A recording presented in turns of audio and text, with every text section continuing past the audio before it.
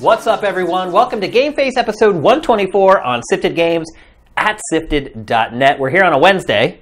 Yep. We're trying to creep back to Friday. Yeah. In fact, I think maybe next week we'll probably do Friday. Probably. Does anything come out next week? Nothing comes out, but all the God of War stuff breaks like tomorrow, I think. Okay, yeah. Embargo's tomorrow, I think. Yeah, so you guys know, all the God of War reviews, I think will probably be going up around midnight tonight. I'm guessing. Yeah, maybe midnight or, yeah. I don't know what the embargo time is. Yeah, we have actually not received God of War yet. So I know Vincent, one of the guys who works with us, had said maybe you guys should wait till Friday to talk about God of War. We've not got it yet. Yeah, so we could talk about what other people talk about, but that's not... That's not exactly what you tune in for. Yeah. So anyway, we're on Wednesday. We're going to probably do Friday next week to try to get back on our old schedule. We'll play it by ear depending on what's happened. Because, man, what has it been, like 8 days since we did our last show? Something like that. And nothing has happened. Not a lot. It has been really, really, really slow in the industry.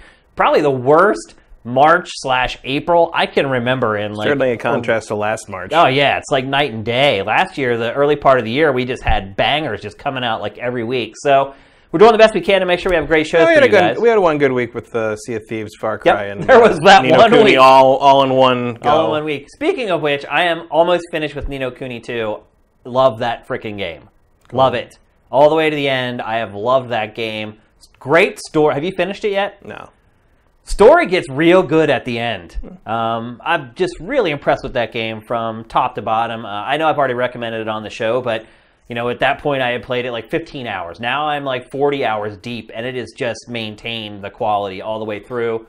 I'm glad you like it. It's not your usual thing, really. I like RPGs if they're good. If there's a good story and the combat's good. We don't get a lot of those. The systems are all balanced. The other thing I would say, too, is that towards the end of the game, it does get more difficult. I breezed through the first 20 hours of it probably, but the last 10 or 15 hours, I've died a lot.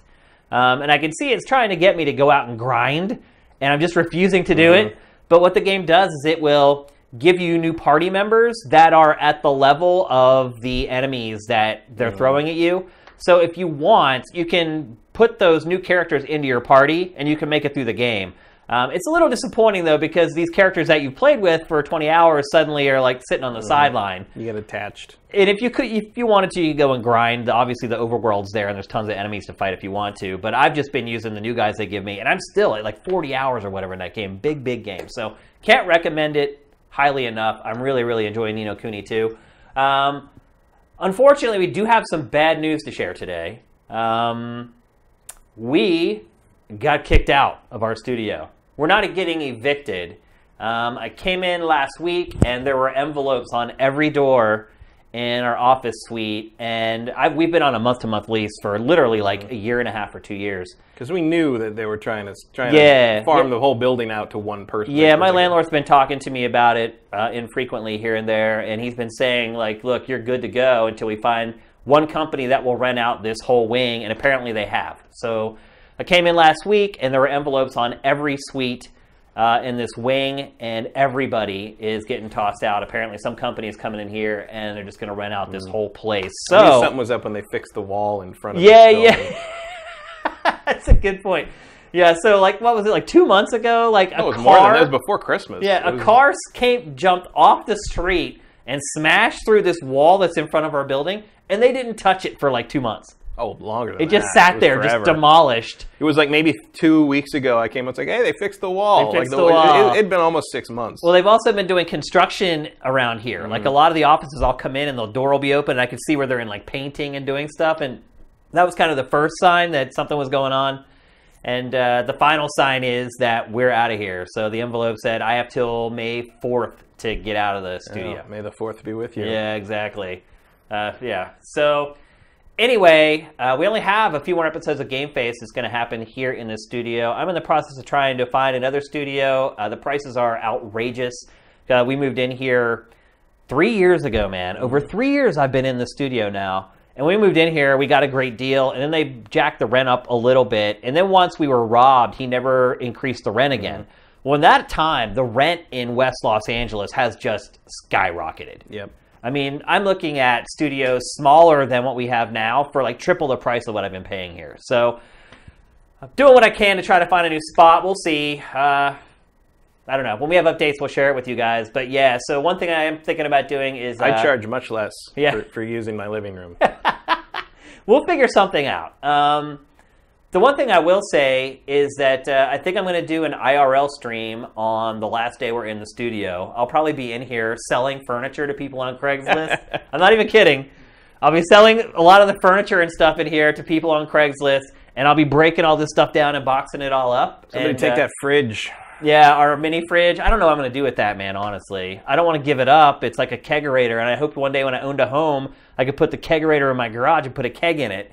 But I don't think my wife is going to want that thing hanging out in our foyer at our apartment, so I may have to sell that as well. But anyway, I'll probably do an IRL stream where I'll just set up some cameras in here, set up the TriCaster, and just let it roll, put a couple of mics around the room, and you guys can just hang out with me while I tear down the studio and bid it farewell. So, an end of an era. 3 years. I cannot believe it's been 3 years since I moved into the studio. The funny part was I moved into That's longer than we were in the Bundy Olympic building for G4. Absolutely. And I remember I moved in here on January 1st of 2015, and then the site was supposed to be done by then. It wasn't done. So I paid rent for this place for like 3 months, and we weren't even doing anything. Well, and then we launched GameFace around March, I guess it was. It was early March. Yeah, so I paid for 2 months. We did rehearsals at the end of February. Right, yeah, so 2 months I paid rent for this place. We weren't doing anything with it. Then in February we launched GameFace, start putting that stuff up on YouTube as promo for the site launch. And then finally, like in May, late May, June, the site launches. So it's been crazy. I can't believe it's been 3 years. To me, it's gone by in the blink of an eye, and all the crazy stuff that's happened. I mean, yeah, the robbery and everything. It's just been nuts. So anyway, I want to let you guys know about that. We will have a few more episodes of GameFace here in the studio, but after that, we have to find a new home. So I just want to give you a heads up. Any other housekeeping? Twitch Prime, obviously it's a new month. You guys can subscribe to us. I already saw a couple of you guys did in the chat. Thank you very much. MG and Noxa and a couple other people subscribed today. Thank you very much. We really appreciate that. It does make a big difference.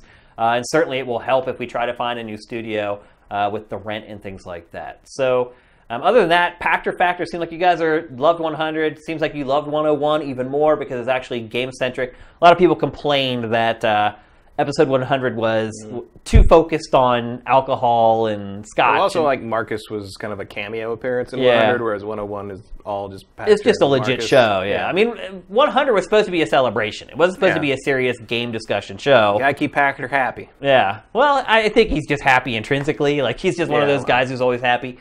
But yeah, I agree that 101 was probably a better show if all you care about is games. But 100 was just supposed to be a celebration. Wanted to make sure we got a lot of his friends to ask questions. And consequently, a lot of his friends in the industry are just like him. And they love scotch and things like that. So that's how it worked out. So, oddly enough, people who work hard and run companies like to drink a lot. Funny how that works. It helps. There's a lot of stress involved with running your own company. I know that for a fact. So with that, let's get on with the show. We're going to kick things off with craziness, in my opinion. Radical Heights. Radical Heights. Wow, dude. I cannot believe. Did you see the fake CEO Kazurai? Yeah. Did you see that tweet? Look that up. Yeah. Look up CEO Kazurai on Twitter and look at the just nasty, savage burn that he delivered to Cliff. I thought that account was going away. It was, but it comes back every once in a while when he comes up with a really good one. That was a good one. He basically said... Savage is a good way to put it. Said, this is not the first Battle Royale game Cliff Bleszinski has made. Lawbreakers started with 100 players and was down to one pretty quickly. And, brutal. Like, Cliff doesn't need that, but wow. Like, look, it's not wrong. We're gonna discuss this. First of all, last week, Boss Key, Cliff Studio, says, we're done with Lawbreakers. We're not going to update it anymore. We're going to look into maybe making it free to play. But that's the only thing we're going to do with it. But also, he mentioned it's like that's a big job. Yeah. Like, it's bigger than just flipping a switch. Oh, yeah, absolutely. So everyone's like, I think it's the right call. It absolutely is. It probably should have been free to play from the beginning. Well, yeah. And then 5 days later, Boss Key announces basically I would say that Radical Heights is right in the middle between Fortnite and PUBG. As far as like what it looks like, how it plays, It also feels like this was the game that like the people that didn't want to do the kind of the muted Unreal Tournament style character design were like, it's like, well, you could, if you want to draw something, go ahead. It's like and like Lawbreakers didn't work, and they're like, ding. There's Rohan, by the way, one of my old coworkers at GT, who was on Pachter Factor 100. Is he the announcer? He is the announcer in this trailer. He is the announcer in the game. I thought it's like weird. I booted it. I played like 4 or 5 matches. Oh, you did? And I loaded the game like, I know that voice. I was like, hey, it's like that weird thing where it's like you recognize the voice not because you've heard it in another media product, but because you've heard it in reality. Yeah. And I'm like, is that right? It is. Like, so Radical Heights is a battle royale game. It's free. It's free to play. I love that zoom. Yeah. On his face. It's supposed to be inspired by the 80s, and it is. Like when you win the match, like 80s songs like play. I see. Really? See, I think more early 90s because like some of the crazy like Zuba patterns, like in some of the like, it's definitely kind of a late 80s, early 90s kind of. Well, like the one machine is like Top Gun. Top Gun. There's a lot of Top Gun lines. That floor is 1991. Or that's Qzar in 1991. Or it's a casino in Las Vegas in 2018. Well, yes. Some things last forever, obviously. I'm glad you got to play it, though. I thought I was going to be the only one who had played the game. Well, it's free, so yeah, screw it. Matt, what's your take on it so far? It's a battle royale game. I mean, it's like I like the over the top kind of presentation. I like the Smash TV style sort of game show aesthetic they're going for, and how like they're trying to make it a little more aesthetically pleasing in the sense that like when you kill a guy, all the money explodes out. Like it's a fun kind of visual when that happens. Well, it does have a theme, I guess is the best way to put it. Yeah. PUBG doesn't have a theme. Fortnite doesn't have a theme. This has a theme. Mm-hmm. And there's like... Does it work, though? Not yet, I don't think. But it isn't, like, also, like, a bunch of stuff literally doesn't work. I mean... like, zip lines work about half the time, from what I can see. But there's, like, weird little things, like I was in a match where suddenly a BMX race started. Yeah. And like everybody got over there and like everybody raced on BMX bikes and then the race ended and we killed each other. Well, the very first game I ever played, as soon as I landed on the ground, there was a BMX bike sitting there. And I jumped on it and suddenly a waypoint appeared and I had like 2 minutes to race to the waypoint. Mm-hmm. I didn't see where it actually affected anything though. Like I didn't get anything for making it I don't know if I agree with how they drop you in. Because there's no parachute, you just sort of skydive. You sort of land, and then you do a roll when you you do a little tuck and roll. Yeah, you're about to see it. But the thing about this is like it means like people just sort of beeline where they want to go, and like there's no strategy really to like you can't because people in like PUBG want to pull the parachute as late as they can so no one sees them and stuff like that. There seems to be there's a little less. I don't know. That's funny. This is also exactly the first place I ended up in. Oh, really? When I played was this fast food restaurant and just taking. Well, this actually isn't my footage. I had captured footage with Shadow Play when I was playing this game, and for whatever reason, it crashed Premiere, the footage, over and over and over. I could not get it to render out, so I ended up having to borrow some footage from a YouTuber, and I gave credit for the footage there off the top. But this is not me playing. But it's. I don't know. I mean, it's got a long way to go. Oh my gosh, Matt! But it's like long way to go. I already like kind of what they're after more than I did in Lawbreakers, just in the sense that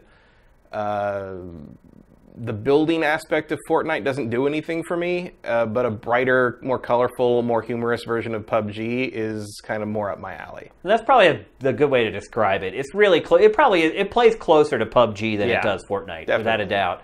I am shocked that they put this game out for public consumption. I was thinking back to my GameSpot days, my early Tech TV/G4 days, whenever you would get preview code for games where they wouldn't let you take video. They just let you write a preview based on it. And I cannot remember usually when they would not let you use video, it's because the game was so early it was literally broken. I can't even remember any preview code I got back then that was as rough as this game. I am shocked that they let the public play this game in the state that it's in. I mean, it is a mess. There are some of the places there aren't even textures at all. Yep. Well, look at how like the cars keep appearing and reappearing here. I mean, it is very rough. It's an early access pre-alpha or whatever it looks like. There's also, I find there's a lot of, like, the game doesn't always agree that I'm aiming and shooting at a guy when I'm aiming and shooting. There's a lot. Are you playing with a controller or a mouse and keyboard? Mouse and keyboard. So I've tried to play this with an Xbox One controller. And when you pick up a gun, if you pick up any automatic gun, it just fires. The guns just fire. If you pick up a handgun, it'll fire once. And then if you reload, after you reload, it'll fire it again. And obviously that's bad in a game like these this. games, it's a death sentence. So you can't, as of right now, you can't play this on a controller, even though there are controller prompts in the game that are PlayStation 4 controller prompts. So maybe we should I think you just blew that announcement. Yeah, they did. Yeah. But I am shocked that Cliff, of all people, after what happened with Lawbreakers, that he would put this game out there in the state that it's in. I kind of get it in the sense it's like, okay, well, Lawbreakers, like, they thought they had something with Lawbreakers, and so now they don't really trust their judgment on that, so they're going to... That's really bad. They're going to kind of build... your own judgment. They're kind of going to... They want to... And clearly you can see that with, like, if you follow their Twitter and stuff, like, they want to build this game alongside the community and sort of make sure it's what people want. I think the problem with you when you do that, though, is that, first impressions are big. Yeah. And also, the first impression of this game in its current state is not good. And also, you can't please everybody. So no, you're right. Absolutely. Or in the case of Lawbreakers, they didn't please hardly anyone. Right. They pleased me. I thought Lawbreakers was great. But will this like pull people away from PUBG? It's kind of hard to see that happening. No way. Not in this state. Like, it just... I think it was a huge mistake. I don't know what Cliff is doing, man. I really don't know what he's doing at Boss Key. Like, Lawbreakers at least had some unique concepts to it. This is just, to me, just a shameless cash-in, like, rip-off. Mm-hmm. Well, they keep saying, like, we have a lot of unique things we want to try with this genre. They don't seem to be here yet. I mean, the big changes for, at least the big things I noticed that are big differences, other than the aesthetics, obviously, are the way you get stuff in these machines. Right. You can pay money, like your in-game money to... Well, you have to. Like, yeah. I could not get bullets until I found money. No? No. I pick up guns, they're empty, and then I have to find money. I usually find... And take the money to a machine and then buy the bullets. I usually find appropriate ammo near the gun. I've found ammo laying around before. Just my first game, I picked up guns. There's no ammo. There was none in the building. I had to run around. I ended up getting killed before I even found ammo for my gun. Yeah, I've not bought anything from the vending machines in this yet. Oh, wow. But I found a fair amount of weaponry.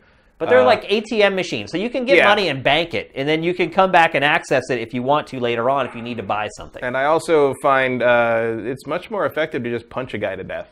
Really? I've gotten at least 2 kills in every match I've played. And but usually that is from sneaking up on somebody and just punching them until they die, because they can't bring the gun around to shoot me in time, basically. Yeah, I mean the best. And one time the guy clearly like should have shot me, but the gun barrel was like through my character model and didn't count as shooting me. So it was it's the Wild West out there. I'm also a little shocked that you can't drive any of the cars. Yeah.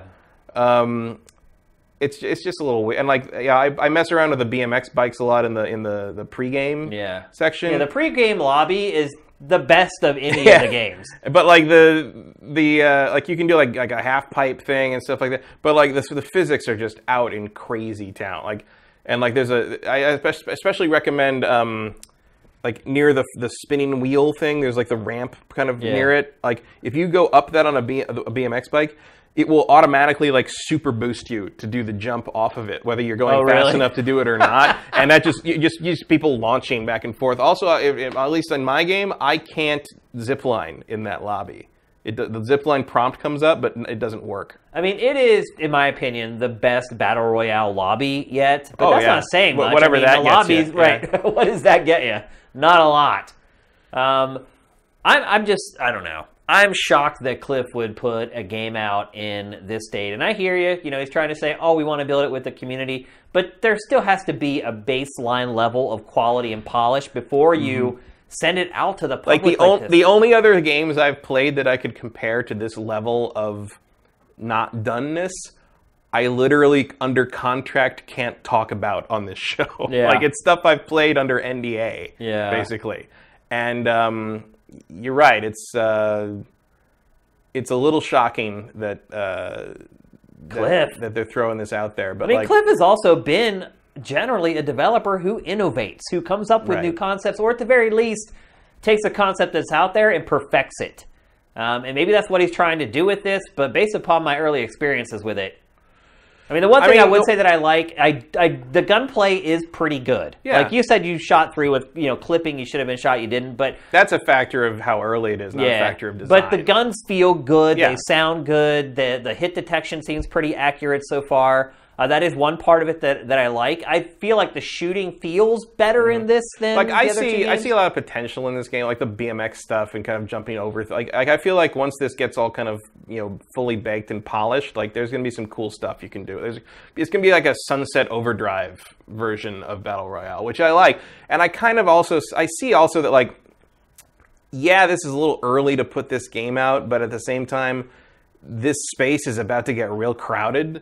And it's better, I think he's thinking, and I kind of agree with him, that it's probably better to get out there ahead of time and have people know you in this smaller field of competitors before this fall, when like this I think finally this little subgenre is going to blow up with everybody trying to get in on the action. There's rumors all over the place about pretty much every major shooting franchise working on a Battle Royale for their game. And what happens when Call of Duty has a great Battle Royale mode? Does anyone care about the other Battle Royale modes? I don't know. Well, there's plenty of people that don't like Call of Duty to the point that they would refuse to play that mode and play anything else instead. So you've got that advantage, I guess.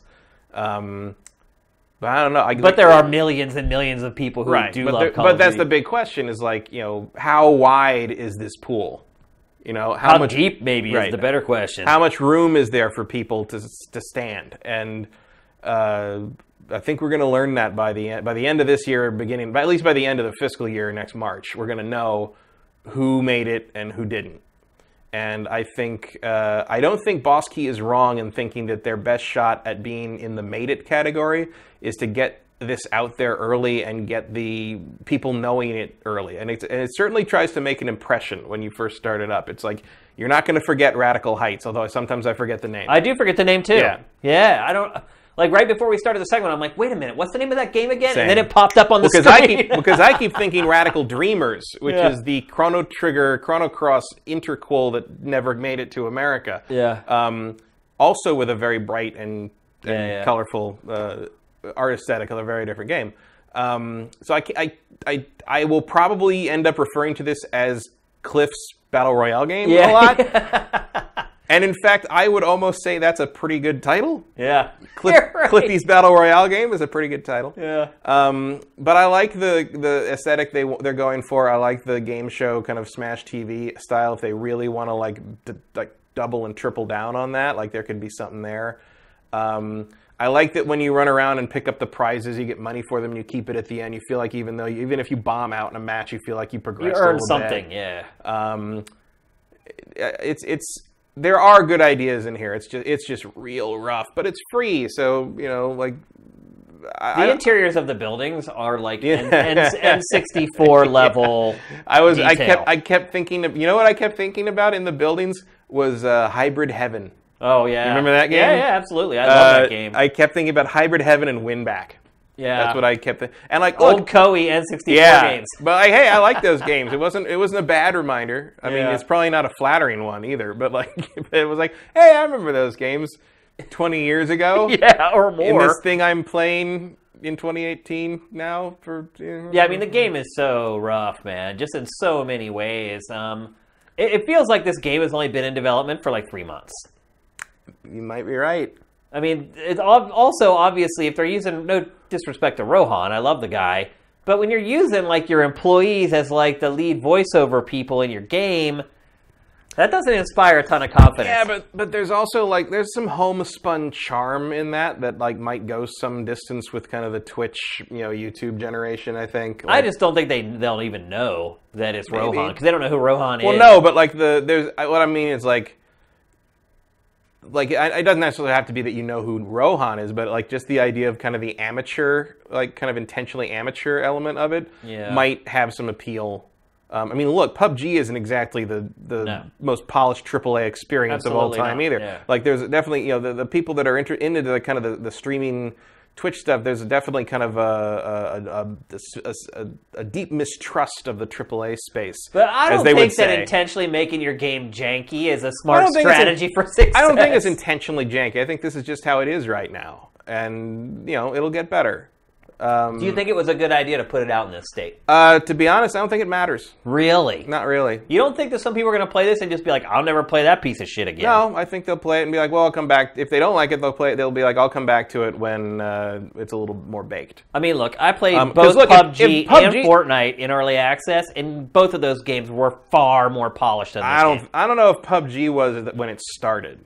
Like, I was there. I mean, I got it the first week. I mean, there wasn't as much functionality because you couldn't jump over stuff or can't exactly. And I'll be honest. Like, from what I've played a little bit, I don't own PUBG, but I played it on Xbox One a little bit at a friend's house and over Christmas, and it doesn't feel much better than this game. I've only played the PC version. I haven't played I mean, obviously, Xbox stuff aside, like, it's, you know, the jank is part of the experience in a very real way. If that excuse works for PUBG, I mean, I don't get the impression PUBG is going to stop there. But PUBG is clearly trying to move forward with PUBG was successful despite those faults because it was the only game in town. It was the only game where you could explore this genre and play this genre. And look at what happened. As soon as a first competent competitor showed up, I don't agree with that. Annihilated. I don't agree with that at all. As soon as a free alternative showed up. Fortnite is a far better game. I agree, but it's free. The most important part of the equation is that Fortnite is free, and so is this. Yeah. And if you want to play something that's less Fortnite-y and more PUBG-y, and you don't want to pay for it, this is it. Well, this looks like Fortnite, and it plays like PUBG. Yeah. So I don't know if like that kind of split personality is going to make it a success. No, but somebody was going to try it. Yeah, I mean, might as well be them. We're going to see a ton of stuff like this coming up in the next 12 months, guaranteed. Yeah. Look, I would really love to see this game do well. Obviously, I have a friend who works there, and I want to see him succeed, and I want to see the studio that he works for succeed. I think it has a lot of potential. I like Cliff. I would like to see Cliff succeed. He got beat up pretty good with Lawbreakers, and undeservedly so, in my opinion. So I would like to see it succeed. I do not agree at all that it was a good idea to put this out the way it is. I think a lot of people give games, particularly free-to-play games, a one-and-done chance because there's so many of them, and like people are not going to make a mental note and be like, "I'll come back and check this later." See, I don't think that's necessary. I mean, maybe not in mass quantities, but look, every time No Man's Sky puts up one of their big updates, hundreds of thousands of people come back and play it on Steam. But millions of people bought the game. Yeah, but not on Steam. The rule of thumb is you triple whatever you're seeing on Steam to match a console. Right. But like, yeah, not everyone who played that game is going to come back, but enough of them come back that like, you know, the chatter starts up again. And I think if the most important thing they can do, and I guess this is partly Rohan's job, is when big changes and improvements are made to Radical Heights, you got to make sure everybody knows about it. Yeah. You got to make sure that, we did a big new thing, go check it out. It's tough for them because they did not build a huge audience with Lawbreakers on social media and stuff like that. And if they're going to have to use this game to build that audience, that might be a challenge. That's true, but that's what any studio faces, really. Yeah. I mean, that's the thing with striking out on your own. You don't have any kind of built-in. I mean, other than having Cliff. Right. But I mean, you would think that would have just given them cachet just right out of the gate. I think it did in the industry, but I think the core demographic to some degree doesn't like him very much. Well, I think the other part, too, is that a lot of these kids don't even know who the hell he is. True. I mean, think about it. Like, he's a fixture to us. Like, he's been in the industry for a long time, and we knew him from his, like, Epic days and then Gears of War. And, I mean, a lot of kids are like, Gears of War, that game was kind of over with by the time I really got into gaming. And Unreal Tournament was more something that was happening when they were like 7. Yeah. But like, you know, the other thing is like, you know, I see a lot of people bagging on him for like, oh, he seems like a jerk, or he seems like, you know, it's like, because he comes off as sure of himself and confident. He does. And but if you know him in person, he's not like that. He's not that kind of a guy at all. No. Yeah. But like, he's one of the nicest guys in the industry, and he'll talk to you about anything. Anything. Like, he'll talk to you about any kind of game stuff. He knows something about everything. He's a really interesting dude. But like, people, I see a lot of people willing to snap judge him as, on his media appearances as like, well, he just seems like an arrogant jerk. Yeah. Which does sometimes just seem to be how a confident person comes off if you don't know enough about particularly them. Particularly if you're only dealing with them online. Yeah. It's very easy to get the wrong impression of someone online. Yeah. Well, also like it's just a different. There's sort of a different public persona you need to have, I guess, these days versus like kind of your business, like because like when he says in those early Lawbreakers interviews, like, "Hey guys, let's make another $1 billion franchise." Right. Like if you're in a meeting with him, if you're going to work with him, that sounds like awesome confidence and like we're going to really kick some ass. But like I notice a lot of like gamers, a lot of audience people see that and think, "Oh, look at this jerk who thinks he can instantly make $1 billion money." But you can make $1 billion franchise by snapping his fingers. Like people don't read that the same way as you because you want that confidence, you want that optimism from someone you're working with or you're funding them. Yeah. But like and like that used to be something you would want like from public persona facing from like a creative outlet as well, but it's just things have changed. Things, think the what people want from their public faces in this industry has changed over the last 10 years or 15 years. No, you're absolutely right. Another interesting thing of note, it's going to be self-published. Nexon is not picking up the publishing rights for I think that's wise. I think that's good. Yeah, I mean, I don't know if Nexon, after what happened with Lawbreakers, would be. No, but I think keeping it in-house and on under their control and well, if it blows up too, they make all the money. So. Right. And also like this way, it's like, well, it's all in their court. Whatever they do is their own decision. If it doesn't work, they know that it was all on them. They did the best they could, kind of thing. Yeah. I feel like that's a good move. Well, it made sense to go. I don't think they had a choice. Honestly. No, probably, but it made sense to go with like a Nexon for Lawbreakers. Yeah. But Nexon, I don't think helped them because Nexon did not market or advertise the game. It didn't, but so I'm sure they look at it and they're like, "Wait a minute, we signed this deal with this publisher that was supposed to help us, and it did nothing. And what? So what's the point?" Right. I mean, but you can't predict that. When you're signing that deal, like you think it's going to work out. Well, I'm sure Nexon said, look, we'll give you X dollars for marketing and advertising. And Cliff should know very well how far that's going to go. But maybe it's how Nexon spent the money. Maybe it's running like display ads on websites or whatever that people just don't even look at, or that stuff's filtered out by I honestly don't know what any of that was. I mean, the reason I never saw any ads for it. The reason I knew about Lawbreakers is because I know Cliff. Right. Yeah. And again, he doesn't have the cachet with the young kids that he does with people like us. So, I get like we were saying about I don't think the early access element of this really matters that much, especially because it's clearly labeled and they're not charging you any money for it. Well, there's other controversy about pay to win with the Founders Pack and all that. Right, they already had to backpedal on some of that. They took the money out of that Founders Pack, I think I saw, or something like that. Whatever. It's like, look. Even if you get a nice gun, you still got to aim it right. Yep. I don't feel like it certainly doesn't help me much. Yeah, I get the AK-47 all the time. It doesn't save my ass. Yeah. But like, it's going to be interesting to see where it goes. But my biggest question remains the name. Like, I think Radical Heights to me sounds almost like it sounds like some kind of like Blink 182 ripoff band. Or which like Cliff may very well be a fan maybe, of. or it sounds like some kind of like Melrose Place style soap opera. Like Radical Heights would be something One thing I think Cliff is guilty of in general is looking at kind of what he thinks the hot stuff is at the time and kind of reading the room wrong. Yeah, I feel like he's join the fucking club. Really, I think we're all old now. I think a lot of people do that, but I think maybe he looked at like, hey. Look at all these 80s things like Stranger Things and how big they are. And even the kids like Stranger Things. And I don't know if that's the right way to go about your business in 2018. I felt like this was more 90s.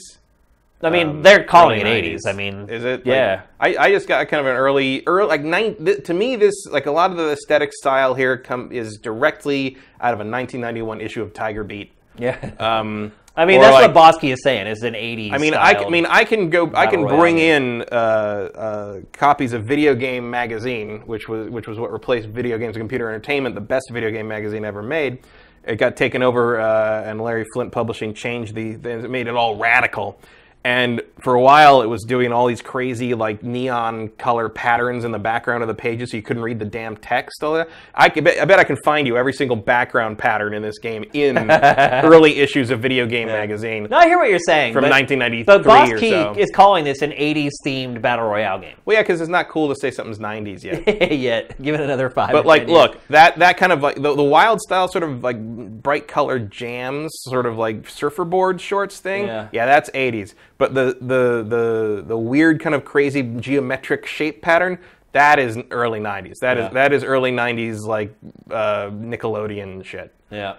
Which I don't have a problem. I mean, to be clear, I don't have a problem with that. I have nostalgia for that too. I was a teenager when that stuff was popular. I had pants that looked like that. I had pants that were all that kind of crazy color with geckos all over them. Did you have Zubaz pants? Yeah, who didn't have Zubas, man? What are they called? Zubas or Zubaz? I don't know. We called them those Zubas. Crazy, like, we called them Zubas. Tiger stripe pants. Yeah, we didn't have an internet to look up stuff on how we pronounce things. We didn't.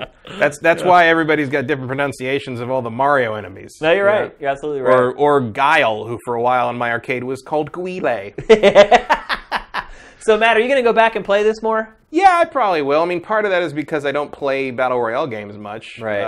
And kind of the concept of this appeals to me more than Fortnite's version of this, because Fortnite has all the building and extraneous stuff, and this is a little more straightforward, and I don't want to spend $30 for PUBG. Yeah. So, yeah, I probably will periodically come back to this. I will wait a while before I go back to it. I mean, if I do wrong. at all. Yeah. Like 5-6 months from now, I'll go back and check it out probably. But I'm not sorry I tried it. Yeah, I mean, for me right now, Fortnite is my favorite Battle Royale game. I've played them all. I've played Fortnite and PUBG a ton. This one I've played 4 hours. It's definitely the only one that I would play and think, this is a finished game. Right. Yeah. Because it is. Yeah. And like, while you say you don't like the building elements, I don't use them that much. Although when you see really good players play... Yeah, the really good players use it like in just amazing in ingenious ways. Like, literally. But what I like about Fortnite is you don't have to use it if you don't want to. And I don't. Like, I just play it without using the building. I mean, I do every once in a while. I'll build it to get up to the top of a building if I think there's a weapons cache up there or something like that. But I mean, the way some people play, it is like mind-boggling what they do. It's really impressive. I've seen like the videos where like 3 people team up and build like a giant fort in the middle of the map, and they're just like, come get us. In like 20 seconds. Yeah. Like how quick they build this stuff blows. It's like they're fighting somebody, throwing up walls while they're fighting. Like, I am not at that level. I need a window to shoot through. It's crazy. Like, and I like that the game gives people the opportunity to do that. At least there's that depth there if you feel like that's just not for me, because like, look, I can barely aim the shotgun. You know, like, I can't put that in my head too while I'm trying to play this thing. Touche. But look, I do wish Cliff and Rohan and all the folks at Boss Key best of luck with the game. I don't agree with you. I think it was a bad decision to put this game up in this state in early access. I just think it's going to turn too many people off, or at the very least just create an overly negative opinion in general online and kind of poison the well. Well, as we will see later in the episode, my opinion on that may be colored by the other thing I played this week. Okay. So, all right, fair enough. All right, let's move on. We're going to talk next about probably the biggest story in society right now, other than political whatever, and that is privacy online. It has become a hot-button topic everywhere. Just today... The U.S. Congress has been grilling a robot for 2 days about it. It's insane, though. So... It's amazing. I mean, man, like I watched a lot of the congressional hearings with Zuckerberg, and it's like Zuckerbot, engage smile protocol, kind of. It's fascinating. But the people there, his team is going to interface with them later. It's okay. Yeah, his team is going to get back to them. I mean, I didn't watch much of that stuff, but what struck me the most is how digitally illiterate our Congress is. Yeah, the Senate was worse. The House was better. I mean, there are like 2 or 3 people in both that actually know anything. Right. Most of those people in there who are making the laws that govern us, and look, our life, our world is becoming a digital world. And to see that these are the people who are making the decisions for the world that we're living in right now is downright scary. They know nothing. Some of the questions that they asked him, like, my mind almost imploded. My favorite was, who was it? Gorsuch who asked him like how you stay in business. How do you stay in business with a site that no one pays for? And he was like, "We run ads, sir, Senator, sir." Wow. It's like there's moments yesterday where you're like, oh, what? And the one question was like, one of the Senate people was like, so one of the senators was like, how many different types of data do you collect? And he's like, in the most polite way possible, Zuckerberg was like, I have no idea what you're asking me. Yeah. Like, that's not a thing. That's not a way of phrasing anything. Like, so in the last week and a half, since all this Facebook stuff happened, every time I open Facebook, the first thing I get is this like privacy statement saying, this is how you control your data, this is what we have of your data, this is what we do with your data, this is how you turn it off, and blah, blah, blah. Just every day. Every time I open it up, that's a splash that I get. Today, when I got up, there were 3 emails from Google in my inbox about Sifted, talking about their privacy issues for like Google Analytics and how that's going to change and what we will and won't be able to get from the data that we get from Google Analytics. And then this kind of is a story that's related to games. And essentially Valve is changing the privacy settings on Steam so that third-party apps and sites like Steam Spy can no longer scrape that data from the website. Like by default, it's just all going to be private. Yep. And so Steam Spy is going away. Yep. Well, because like, it will cease to exist. It has no relevance. You can't do anything with it. Because I guess from what I understand, you will be able to set it to be public if you want, but you can't expect people to do that to the point that Steam Spy would remain useful. Right. So that's it. Although it is interesting to note that like this is also kind of a continuing trend of game developers and publishers not really wanting you to know how much things sell. Yeah. Do you think, and that's one of the questions I wanted to ask, is do you think that the developers are happy about this? I would think so. Because there was a feature, at the very least, even if they don't care how much, if you know how much things sell, at least you no longer have people taking this sort of basically, who knows how accurate, who knows how representative the data from it is, and using that to extrapolate out like, oh, well, that's how much this game sold, and like that can have negative looks as a result. People like saying like, oh, well. Because everyone's got their kind of rule of thumb things, but oh, it had this much, so like on Steam, so it sold this much on PlayStation, so it sold and like there's no, everyone's just sort of guesstimating. It's no more reliable than like VG charts or whatever that site was. There was a feature, I think Eurogamer wrote it today, where they talked to a lot of developers, and most of the developers were not happy about this. Yeah. That Steam Spy would not be able to get the data because... Well, some of the smaller ones I saw were like, this is the only tool we have. Right, because a lot of developers use that data, even though it's only roughly accurate. A lot of developers use that data to make decisions on their own games. They'll look at the landscape and say, this genre is selling, this genre is not selling, this setting is working right now, this setting isn't working right now, this type of play mechanic is selling, and because Valve won't give up the data. Right. So like, it's the only guidepost that developers have to use, particularly indie developers. That's the only data that they have to use to try to help shape their products. And it's fascinating that Valve won't share that because they can see it. Oh, of course. They'd have everything. And that brings up the question, I guess, which is the crux of this topic for today's show is, are we going too far? Do we need this type of stuff, or do we need to better educate consumers? Because here's what struck me the most about Zuckerberg's meeting with Congress in general was 90% of the questions that he was asked, he replied with, there's already that functionality, sir. There's already that functionality, Senator, over and over again. It's just buried 4 menus deep and we don't tell anyone about it. That's the problem. The communication was the problem, right? Because look, like I looked, you have the thing that says like, you can put the thing through to see if your data was compromised by whatever it was, cybernetic analytica or whatever it was. Yeah. And was not. Yes, neither you nor any of your friends ever logged into that one, Your Life, whatever that was. None of it. So good work, all several hundred of my Facebook friends, not idiots. Well done. It's a little bit like Darwinism, to be honest with you, because... And I looked up like my Google, Google has a thing so you can see all the records we have on you. The Google record on my account is just saw an ad when you looked at his email. Every day, saw an ad when you looked at your email. That's it. Like all my other stuff is locked down because I made sure to do that because I'm paranoid about this shit. I mean, it's a little bit like Darwinism because generally the things you had to interact with on Facebook that would get that data from you was generally the lowest brow content. It was the turn your face into a frog. Which member of the Wizard of Oz are you? And look, I see all my older relatives doing that stuff. Like, oh my gosh, look at me. I have like rabbit ears. I'm like, why are you doing? And that is the stuff that was getting people. And also, generally, those are also the people who have no clue that there are even privacy settings on Facebook.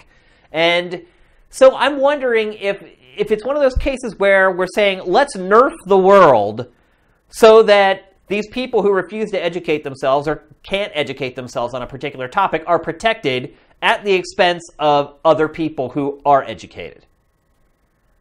Because you're seeing, to the detriment of developers right now, they liked having that data. They don't have it now because there were people out there, and I don't even think it has anything to do with Steam Spy. I don't think the thing I got from Google today has anything to do with Google. It's all about Facebook getting its balls busted on national TV in front of Congress. And all these other companies are like, I don't want to do that. There's a lock it down mentality. Right. And so they're just like, well, look, you know what? We're going to just completely flip the script here. We're going to get out in front of this. We're going to be proactive. And we're going to make sure that we don't end up in that seat that Zuckerberg is sitting in right now. I don't really have a problem with kind of defaulting to, everything's private unless you decide to make it otherwise. Yeah, me either. I don't think that's an issue. And that's what Steam's doing. It's...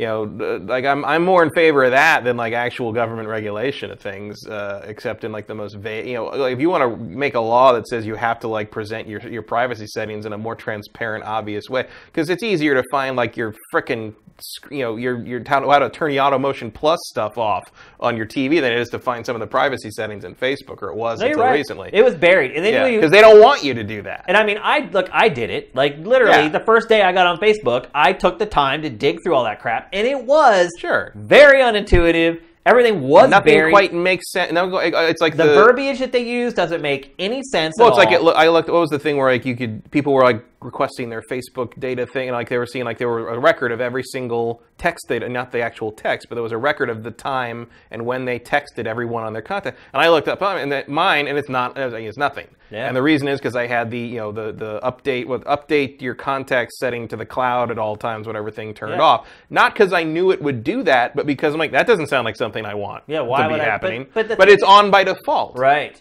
So and I remember when I set up my Facebook, I would stare at some of those options for like 20 minutes. I'm like, what does this even mean? Because they would have this crazy convoluted, overly wordly description of it. And I'd sit there trying to parse the information to figure out what exactly it does. And I ended up like Googling it to see what it actually ended up doing. And so you're absolutely right. Like my rule on that tended to be, if you can't tell me in one sentence what this option does, I turn it off. I don't want it. Yeah, exactly. But I think there is a danger. And I think maybe like our parents are kind of the last generation that I don't want to call them like digital illiterate. But they get what they need. It's their generation that was sitting up on those things asking the questions yesterday and the day before. So, look, the people in Congress are too old to be, and you see it in the questioning scenario because they don't have their young 20-something aides writing up their memos for them and making them not look illiterate. When they put a statement out, they got all the things in the order because they had some intern in their 20s write that on Facebook, probably. So like, but when you just get these people up there who are stuck there and who've been senators in the same district, senator, same state, or a House representative of the same district for 30 years, because there's no limits on that. Like they have no incentive to stay up to date on these things. Most of them probably don't even use it. So what do they care? But what I feel like is, how many of those senators do you think called their grandchildren to ask questions about this before they did this? Well, it's like when I worked at Viacom and I get these calls from executives in New York. They'd be like, how do you use Twitter? Right. What's the big deal with Twitter, Shane? Well, it's like part of my issue, and like, believe me, and we all know I had plenty of issues with the election last year, but part of my problem was we were going from Obama, who was a younger, more vibrant character, to a whole fleet of baby boomers again. Yeah. And it's like, that don't really get modern society. Whatever, and my thoughts on the character of Trump or whoever, it's they're all too old. They're all too old to run the country in this new world. Like, they don't understand anything. That was kind of what I was getting at, is why are we changing things so drastically to serve a small part of our population who... That's not a small part, though. Well... The boomers are a giant percentage. Because that's why them they're and the called millennials. Well, that's why they're called the baby them. boomers. And we're caught between them. Because that was during the war, and everyone's just having kids all willy-nilly.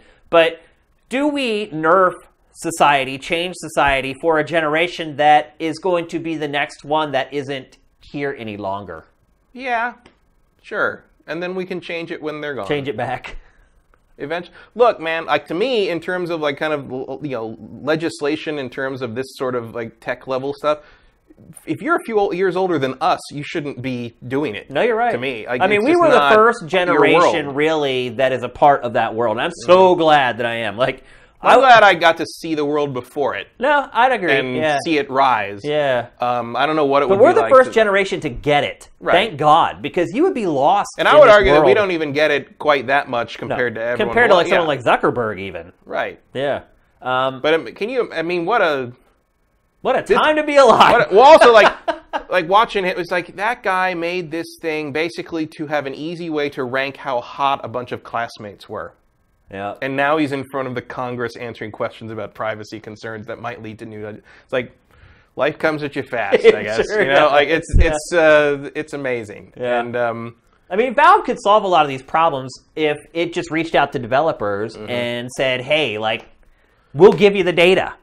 Yeah, privately. It would be nice if they would do. It would be nice if Valve would stop acting like a dick for a while to someone. Or Valve could just give it out. Period.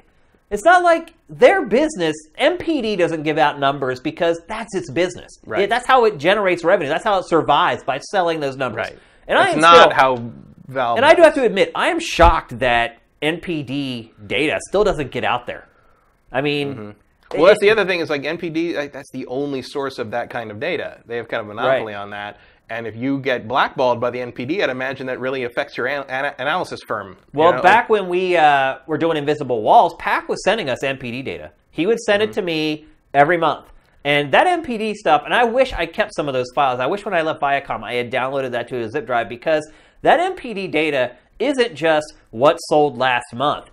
The monthly NPD report, if you print it out, is like that thick. It goes all the way back. What's fascinating to, like, if you look into the history of what the NPD is and what they used to do and how they used to, because the way they started, that starts in like the 50s or something, or maybe even earlier, and like they would collate all the register receipts from every retail location. You know, like literally, like that. Pax talked about that before. That's what I mean. That's what NPD stands for. NPD stands for National Purchase Diaries. Yeah, I know. And like, that's crazy that someone used to have to do that. Now it's just like spreadsheet, total, done. Like, but I wish I had that data. It's amazing. Still. I wish I could look back and see like what were the top 50 GameCube games or whatever. Well, also the fascinating thing about the NPD and that is also like you're still kind of seeing an analog organization trying to survive in a new world where you shouldn't need that kind of organization to collate that information. No, you're right. And maybe someday you won't. I would think not. It's like the Nielsen ratings thing. It's like, do you need that anymore? No.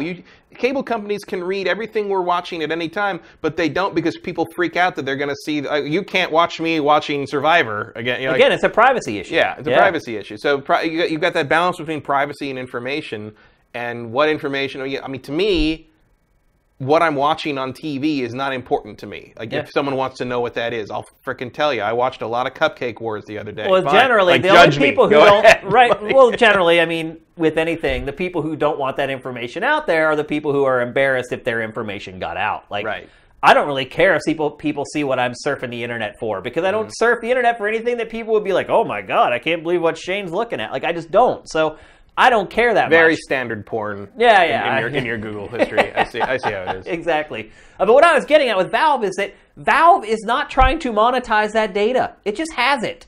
So at the very least, why not create some kind of a program on Steam where once you release a game, you're in the club. Yeah, and you can get that data. You can even charge them all like $5 a month for it whatever. or something. It's worth it. Imagine how much money that would be. I know. What a huge revenue stream Think for, how much for Valve revenue all they of would a sudden. generate. For nothing. For nothing. Just giving the report that they have sitting on their You servers. just give some intern access to whatever and be like, send it to all these people. Here's 40 every day. grand a year. Meanwhile, we'll generate like 200 million a month from the work that you do. But look, I don't see Valve doing something like that. But I could see Valve like trying to figure out a middle ground here, because Valve, I still consider Valve to be pretty consumer friendly. Do you? Consumer friendly. I don't know how friendly they are for like these developers. Like I think if a smaller developer, I've heard enough stories about how difficult it can be. Yeah. That maybe that's not a tremendously accurate description if you're coming at them from that angle. Yeah. And it depends. I mean, certainly Jim Sterling would disagree with you that they're consumer friendly, but part of that is like if you don't. That's his shtick, though. Right, but also like what's he gonna do if Steam is ever awesome? Yeah, right. It's like what if they did get rid of all that? Like that's half the fucking videos he makes. It's just like it'd be like my work here is done. And then we'll all give him $5 a month or whatever. Now I'm just gonna yell about loot boxes full time. Finally, which is kind of what he's doing already. But yeah, to me, there's a very simple solution for Valve. It's like the data's just sitting there. You're doing nothing with it. You don't need to make money off of it. Just give it to the developers. Once maybe a developer releases one game on Steam, they're in the club, give it to them to help them make smart decisions. Because ultimately, that works for Valve too. Because if you have better games on your service, you're going to sell more games and you're going to make more money. So Valve should be incentivized to help developers as much as possible. And it does seem like Microsoft and Sony do provide some kind of information on that nature to developers, because you hear them talking about how we can see everything that's going on that you do on Xbox Live and all that kind of thing. Valve's data is a little more valuable, though, because it has like the early access program and the Greenlight program, or it did. But it has all these programs for early games. Microsoft has done a little bit with Xbox on that front, but certainly Steam is far more robust in that regard. Also, like Steam, you're more likely to have like development teams that have like 4 people on them. You know, like much more grassroots level. And also, when you're talking about teams like that, it's like as much data as you can get to make decisions. Like you're taking a huge risk, man. Huge risk. You're working mostly blind, and you're putting in $100K. That's like in a lot of cases like your life savings that you're putting into making that game. And I think Valve, because these companies are the ones putting the money in Valve's coffers, I feel like they should be incentivized just in that way to help them out as much as possible. So hopefully there's some kind of a middle ground here. It does suck that Steam Spy's going away. I mean, you'd think a company that basically came from what Half-Life is. Yeah. Which was literally a mod. Right. Absolutely. Yeah, so would sympathize a little more. Yeah, we'll see. I mean, it does suck to see Steam Spy go away. I did use that data from time to time whenever I was working on coverage and things like that, and now we just have nothing. So we literally now have no idea how any PC game is selling. Yeah, because unless someone decides to tell us, right? Basically, yeah. But that's sort of how it is anyway. Really? Well, Steam Spy was roughly accurate. Like you could tell if a game was going to be I mean, like consoles. Like we don't know how much any console game sold really, unless someone tells us. Either breaks their NPD or like some publisher decides to announce like, "Hey, we sold this many because we're awesome." Yeah. Which means you only hear about the successful ones. No, you're right. You're absolutely right. You never hear about the bombas. Yeah. Like you never hear about. It's like, hey. Trying to think of an example of it's like, oh, well, Nier Automata did well. It did. It's like you do hear about that kind of thing, but it's like we didn't hear about how much. Well, you were talking about Insomniac's Xbox game earlier. All right, yeah. We didn't know that game wasn't doing very well. Not Fused, the one after that. Sunset Overdrive. Yeah, like we didn't know how that game was doing, but ultimately we kind of figured it out. And even then, their evasive answer, like, "Oh, what about more Sunset Overdrive?" Like, we'd love to make more Sunset Overdrive. Somebody call us. Yeah, if we had a publisher. We ain't doing that with our own money. Are you crazy? Right, because the publishers do have that data, and they can see that it did not sell very well. So. Had to be better than Fuse, though, right? Yeah. I think we're walking in this really murky area right now with privacy and data and everything. And well, at the same time, you could argue that like the sales numbers for these things aren't our business. Yeah. Why do we need to know that? Yeah. I wasn't as consumers. My argument wasn't that we should know; it was that the developers should know. Right. So that's where I come down on like, in terms of like, Steam Spy. I would like to know. Oh, sure, I'd love to know, but like. If I don't know, like the consequences is like whatever. Like who cares? I don't know sales numbers. No, man, it makes GameFace better if we have that data. It does though. It would make the show great. What I'm saying is, like, as just like someone who plays games, does it affect my life one way or the other? No.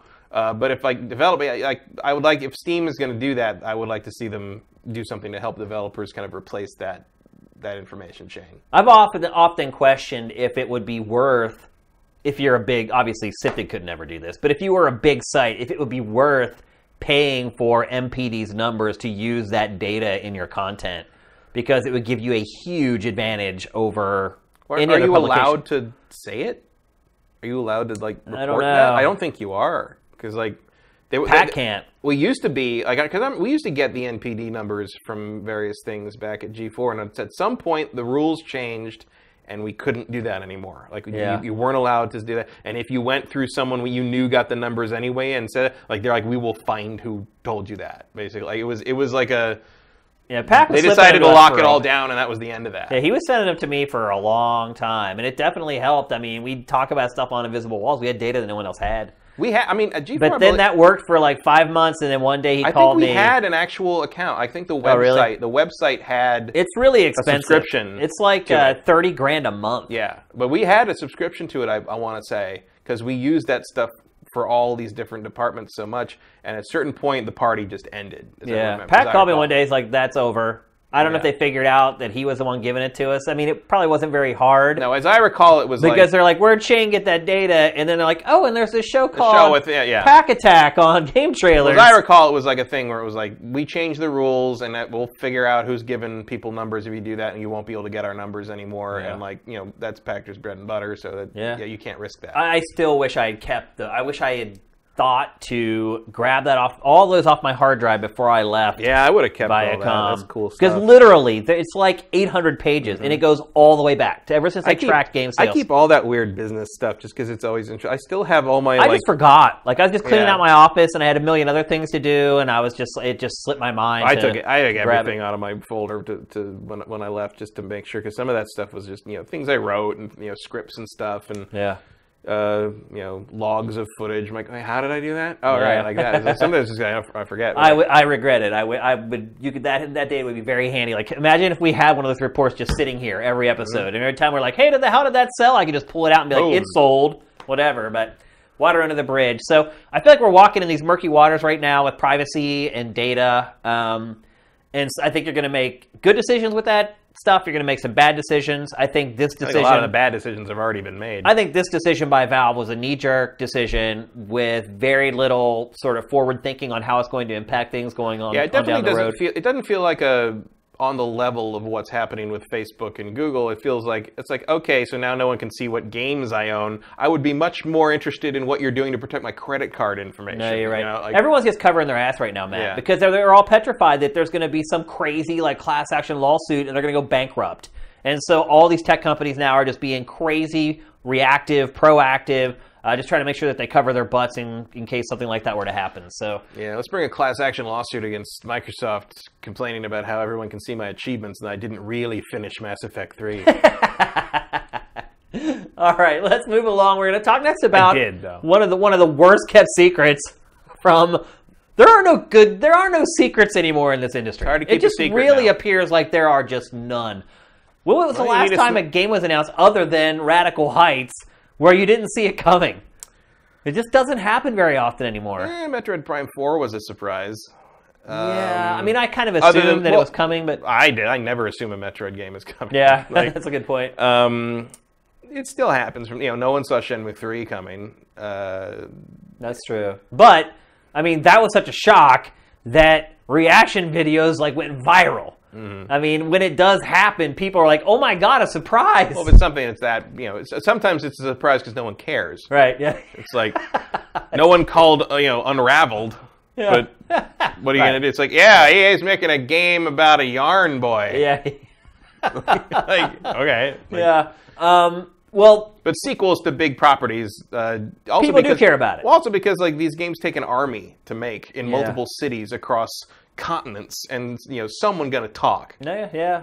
That's what happened with Spyro. People can't keep secrets. Yep. So Spyro remastered trilogy, coming to pretty much every platform. Yep. Which is a big deal because those games were PlayStation exclusive. Yeah, they were PlayStation identified for sure. So if you have not been on the Sony train since the first PlayStation, you've probably never played these games.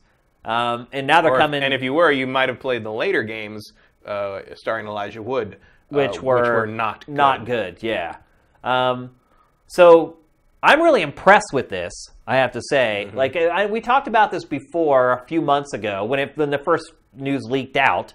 So we've known about, at least we thought we knew about this a long time ago. And we were running, like, emulated footage of the original play. And we were kind of sitting here, at least I did, and I was like, do we really need these? Because we can just get an emulator and play them for free at, like, 1080p or whatever. Oh, yeah. Now that I see... Yeah, so this is the footage I'm talking about. And I was watching this, I'm like, do we really need remasters? Now flip back to the remaster, Sam. Yeah. Yeah, of course we need. I mean, yeah. It's not a remaster, it's a remake. This is like... Are they going to be completely remade? Well, this is not just up-resing the existing assets. They remade this from the ground up like Crash Bandicoot, for sure. Oh, wow. There's no way this is the PS1 game scaled up. No, you're right. I mean, it says they've remodeled everything. But everything's a new model, everything's a new texture, this is a remake. As much as Crash Bandicoot was. I think it looks great. No, it's really good. I think I said when we originally talked about it, like, I think these games would look amazing with the right modern art design, and sure enough, it does. It looks really good. A couple aesthetic things I think they didn't quite nail, but like I think there was a little more surrealism to the original games, and that was partly because they were so abstract that like you didn't have a choice, but like. I feel like they muted some of the colors and some of the environments a little bit more than I would have liked. But in general, I think it looks really nice.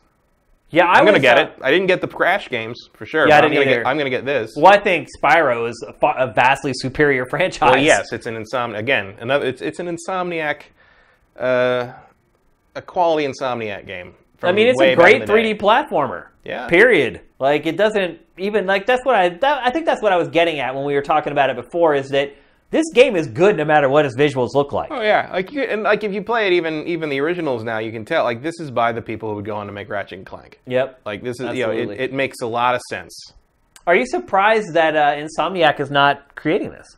No, I think Insomniac's got other fish to fry. Well, yeah, we'll actually get to that a little bit here in a minute, but I'm really impressed with it. I'm excited for it. I couldn't care less about the Crash stuff, but this game I'm going to play. I'm a big 3D platformer guy, and like I said, this game is great no matter how good the graphics look. Just the design, the controls. Maybe that's my one concern, is that the controls are up to scratch, because they were like sublime on the PlayStation. And I was not a huge fan of PlayStation controls in general, but this was one franchise where I played it. This Crash Team Racing was another one where I thought the controls were really good. But yeah, I'm far beyond my expectations of what I thought they were going to do with this. And all three games in one package. No, I mean, it's the same thing that Crash got. It's pretty much what I expected. Well, except these games are a lot longer than the Crash games. Like, the Crash games are kind of these linear levels, and these are kind of more open world. This game probably took me 25 hours to finish or something like that. Well, I think there's probably a reason they didn't do these first. Yeah, that's a good point, actually. They were probably like, let's test the waters first with Crash. And then once they saw that first week of sales rolling in, they're like, if they'll buy this, they'll buy anything. Green light! They'll buy anything. But yeah, I'm really excited about this. What's the release date for this? September. September is getting more and more crowded. I wish April and March were more crowded. September's getting real. What was it? Somebody announced? Oh, Spider-Man is also September. Yep. Which is going to be, I think, have some negative consequences to Dragon Quest and Shadow of the Tomb Raider, which are also right next to it. Like a lot of times, I think you get that sort of thing where, especially these days, where it's like somebody's going to buy their one game for that month or whatever, and I think a lot of people are going to pick Spider-Man. I can see some crossover of those franchises too. I mean, I would definitely people have to make a choice. Yeah, definitely. I would. I mean, if I had to pick, I mean, I'd probably pick up Spider-Man and this if I could only get like two. Yeah. Just because it's different enough, you know. Yeah. But yeah, I don't know. There's a lot of swinging around collecting stuff in Spider-Man. We'll see. Yep. We'll talk about that in just a minute, actually. But no, I will get this at some point. Maybe when it comes out, maybe closer to Christmas. We'll see. I never even played the third one. I never finished. I don't think I played the third one. I never finished the second one. I finished the first one, probably half of the second one, and never even played the third. So there'll be a game and a half here that I've never even seen at all. I don't even remember if I played the second one, but I did like the first one. Yeah. All my friends were playing it. Well, I didn't know anyone playing it except I was my friends was living in a house with like three other families or three people, and one of them had a kid, and a kid was playing this obsessively. And one time I was over at her house, and a kid was playing and wanted us to play with her. And we were taking turns with the controller, and I played it. And I was like, and I hadn't played it because it looked like a kid's dragon game, right? Yeah. Insomniac didn't have didn't have a name. Nothing. The only game they made was Disruptor at that point, I think. Yeah. And I was like, this is really good. This is like I was like, wow, this feels really good. And I went and got it after I played it at that kid's. Well, the funny thing PlayStation. I was like, I did not expect to play Spyro the Dragon, but I did. But I don't think I ever got 2 or 3. I think 1 was sort of enough for me. Well, the funny thing was that Crash was billed as the big competitor to Super Mario 64, but no, this was really the competitor to Super Mario 64. I mean, Crash... Well, it's certainly more in the same vein. Yeah, absolutely. I mean, it's a legit 3D platformer with free roaming movement, whereas Crash was almost always on a 2D plane, or you're running at the screen or running away from the screen at all times. So, so I think it's a pretty auspicious debut. I'm sure we've seen a lot more of it at E3. Mm-hmm. What next? What's the next PlayStation trilogy to get the remake remaster treatment? What other trilogies are left? Well, they could do Twisted Metal. Yeah. They could do... now, I'm in crazy the world's first Battle Royale game. Yeah, they could do Colony Wars. Yeah. I'm just listing things that'll never get made now. Speaking of which, if David Jaffe is watching right now, maybe, he was on our last stream and followed us after the stream. For those of you who don't know, he actually just started streaming on Twitch. Oh, yeah? He just does like a talk show or whatever where he just sits and chats with the people in his chat. He's, I think, David Scott Jaffe on Twitch. That sounds right. But anyway, if you're watching, David, good to see you, brother. Twisted Metal. Yeah, but his game, Twisted Metal, was kind of the first Battle Royale. Because now you're seeing it with like H1Z1, has like a Battle Royale mode that's like all vehicles. And I mean, Twisted Metal was kind of Battle Royale before it existed. The old arena vehicle I remember what they were, car battlers, I guess, what people called them. Yeah. It was a trend for a while. You had that, and you had Interstate 76, and that stupid Star Wars one that came out on the Dreamcast. Yeah. So, like, it was so weird that was a thing for a while. Yeah, the car combat games. Twisted Metal started that. The old Armored Cores. You could remaster a bunch of those. Yeah. There was like 24 of those on PlayStation. What was the Rockstar car combat game? Auto Assault? No, that was an MMO. It was like it's set in like a jungle or something. I can't remember what it was called. Somebody in chat, I bet you will know. You know what I'd like to see Rockstar do like a remake of that they'll never, ever, ever, ever do? Would be Body Harvest. I think that'd be a brilliant idea. I loved Body Harvest. I love the idea of Body Harvest. I've always wanted a GTA expansion where like the Body Harvest aliens show up and just destroy Liberty City and you have to fight back. That game was really frustrating, though. Oh yeah, but it was the prototype for GTA 3. Oh, it absolutely was. It absolutely was. But there was like moments in that game. First of all, the scale of that game was gigantic. It made GTA look like a hamlet. But there was points where you'd like get in a plane and you'd fly and you'd crash and you just get stuck. Yeah, there's nowhere to go. You couldn't go anywhere. You literally could not get out of where you landed. Like, that happened to me over and over again. Yeah, that was I never finished it. I got to the last level, the Siberia. I think it was the Siberia level was the last level, and I never finished it. I did get like... I don't know anyone who's finished that game. Get some of the... I don't even know if it's possible to finish Body Harvest. I got to the planes, and I flew around and blew some stuff up, and I crashed the plane, and I was like, well, I'm good. Once I get the plane in a game, I'm good. I mean, that was also like a problem with the jungle level, was like the big... That's the last level I got to. You had to destroy... I think it was level 2, yeah, and like you had to destroy basically the big like base or whatever, like the big like kind of Triffid-looking thing. Yeah. And like the best way to do that is to basically go through all this horrible, like just kind of grinding shit to get to this B-17, this bomber, and you fly the bomber over the boss and just bomb it. And you instead of like sitting there and having to shoot it with your little pistol, you bomb it and destroy it and you win. But if something goes wrong and that bomber crashes, that whole area where the boss is like basically complete no man. Like you'll never get out because you can't get back. It's all weird ridges you can't climb. Yep. So you're basically screwed. That game was delayed over and over and over again. It was supposed to be a launch title. Yeah, I know. I remember seeing it in like all the magazines. It was always Nintendo was supposed to publish it, and it just like went off into crazy town. And Activision picked it up and put it out like in '98, I think DMA it was, or design. later. Yeah. DMA Design, and they made GTA 3 and. I mentioned that, hey, this is like that body harvest thing, and though they didn't like Oh, that. no. What are you talking about? They did not like that notion. That's totally like you just jump in the car and everything. Just shut up, stop talking about body harvest. Our discussion of body harvest actually segues very nicely into our next discussion, which is Watch Dogs 3 was confirmed this week, and this wasn't a retailer slip or a developer slip or some dude looking at his laptop on the subway. This was straight out of this app that Ubisoft has that when it was announced and launched, people were like, what the hell is that thing? And as it turns out, it actually has some value because they let slip on the app that Watch Dogs 3 is, in fact, in development.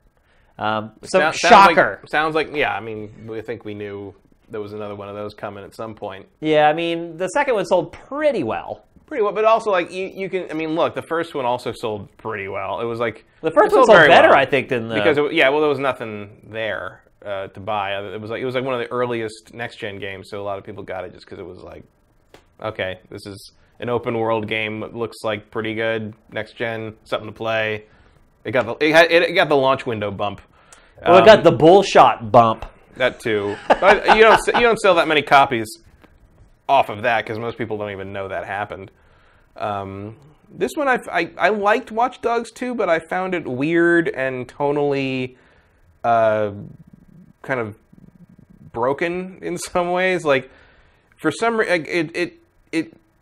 it has kind of an interesting take on the world and how things work, but then when you play the actual game and the missions, it feels like a very standard by rote open world crime game. Absolutely, which is weird because with maybe a little bit more of a focus on stealth. Somewhat, but also, I mean, they gave you tons of weapons and stuff, and there's a certain point at which I'm like, I feel like Marcus, the guy you're playing, I feel like he wouldn't murder thousands of people. Yeah. Like he was too nice. And eventually they did do a DLC pack that like gave you a bunch of non-lethal things that were better than what came in the basic game. But like there was a certain, after I like headshotted like the 50th dude in one mission, I'm like, I just don't feel like this guy does this. That wasn't his personality and at then all. Comes back to this board game shop and starts talking about the cool Haxor stuff he just did. Yeah. Like it just, I mean, the man carries like a yo-yo as his like totally melee off, weapon. It was definitely. just very weird. I liked him as a character, but Yeah. you're right. What he was forced to do in the game made no sense for his personality whatsoever. But like, I had fun with it more like as a toy. I spent literal hours using the like auto drive, like taking over the cars. You make them like speed up and fun. Yeah, I caused havoc with that, blowing entire intersections up. I played with the traffic and the pedestrians in this game more than probably any game since GTA 3. Yeah, like that was the fun part to me.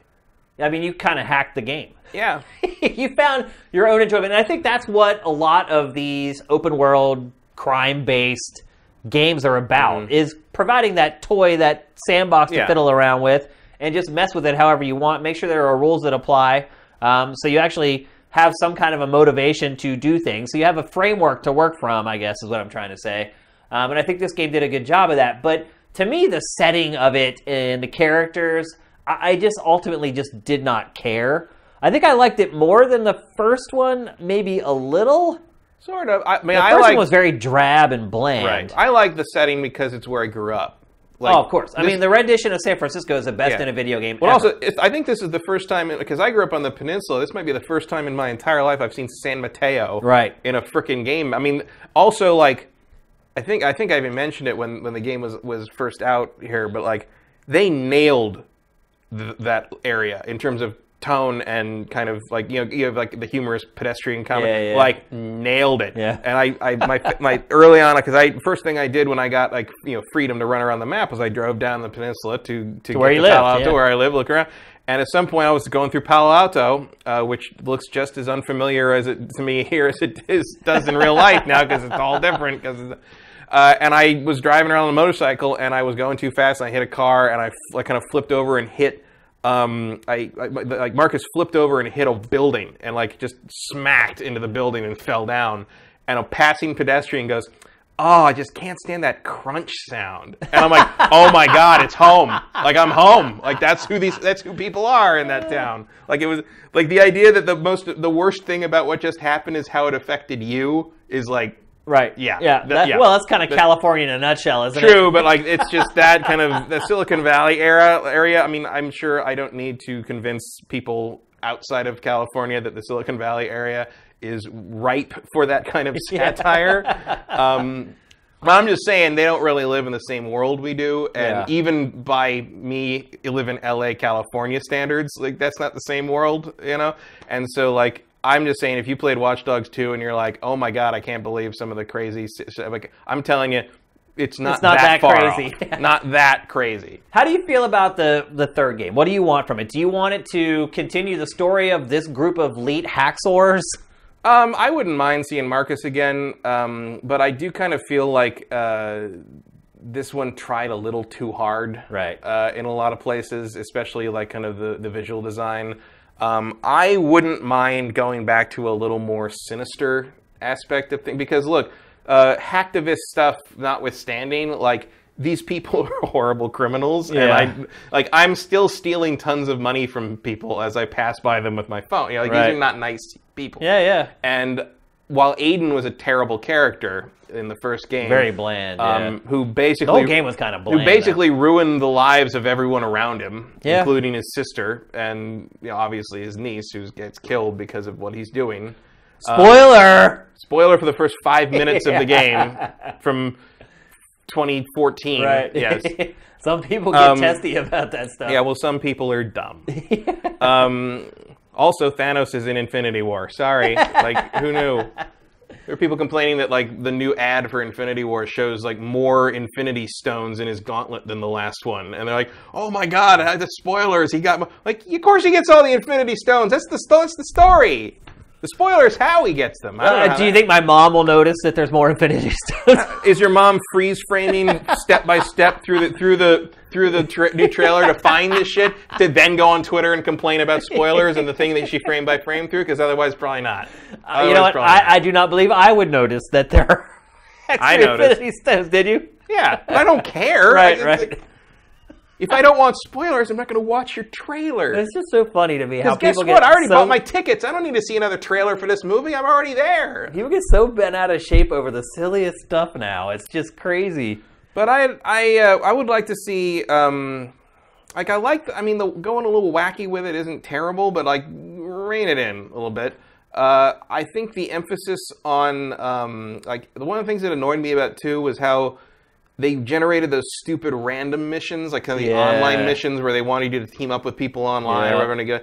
And it's like they mix those in with your main story stuff and all, and like you could never get rid of them all. Like you could never clear your log, and that bugs the hell out of me. Yeah, you're OCD like that. And I'm like, put those in a separate tab so I can ignore them forever. And I know that's not going to happen because Ubisoft thinks that's why I'm going to play this game forever and buy their microtransactions and stuff like that's how they want to monetize their open world games. Is you see that with Far Cry 5 with like the arcade. They expect that for some reason the Far Cry arcade is going to keep us playing for a year or something. It's like, no, come on.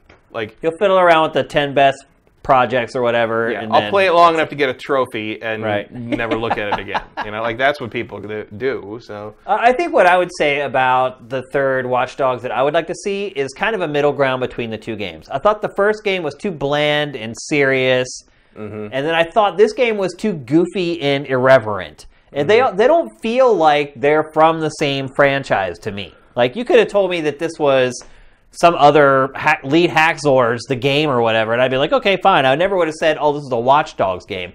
There are some tenuous threads between the two games if you really are a fan and you know what to look for.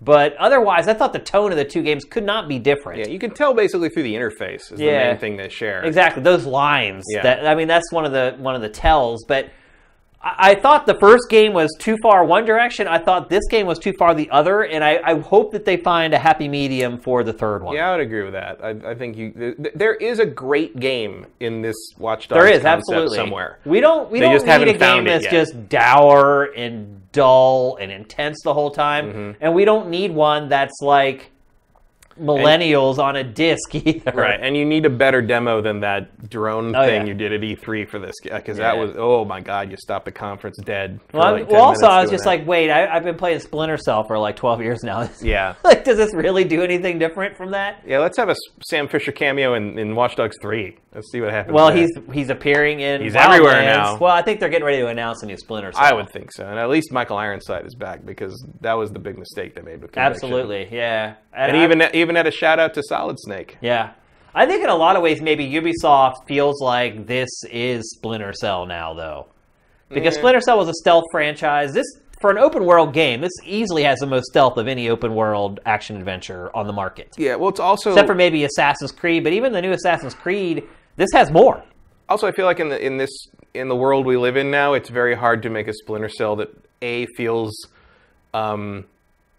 sufficiently fictional. Yeah, you're right. And like doesn't kind of cross over into like, oh, that's a little too real kind of territory. You know, like we're in a weird place right now. Probably not the most Tom Clancy friendly. No, you're right. Era. You're absolutely right. But here's the thing. Where would you want Watch Dogs 3 to take place?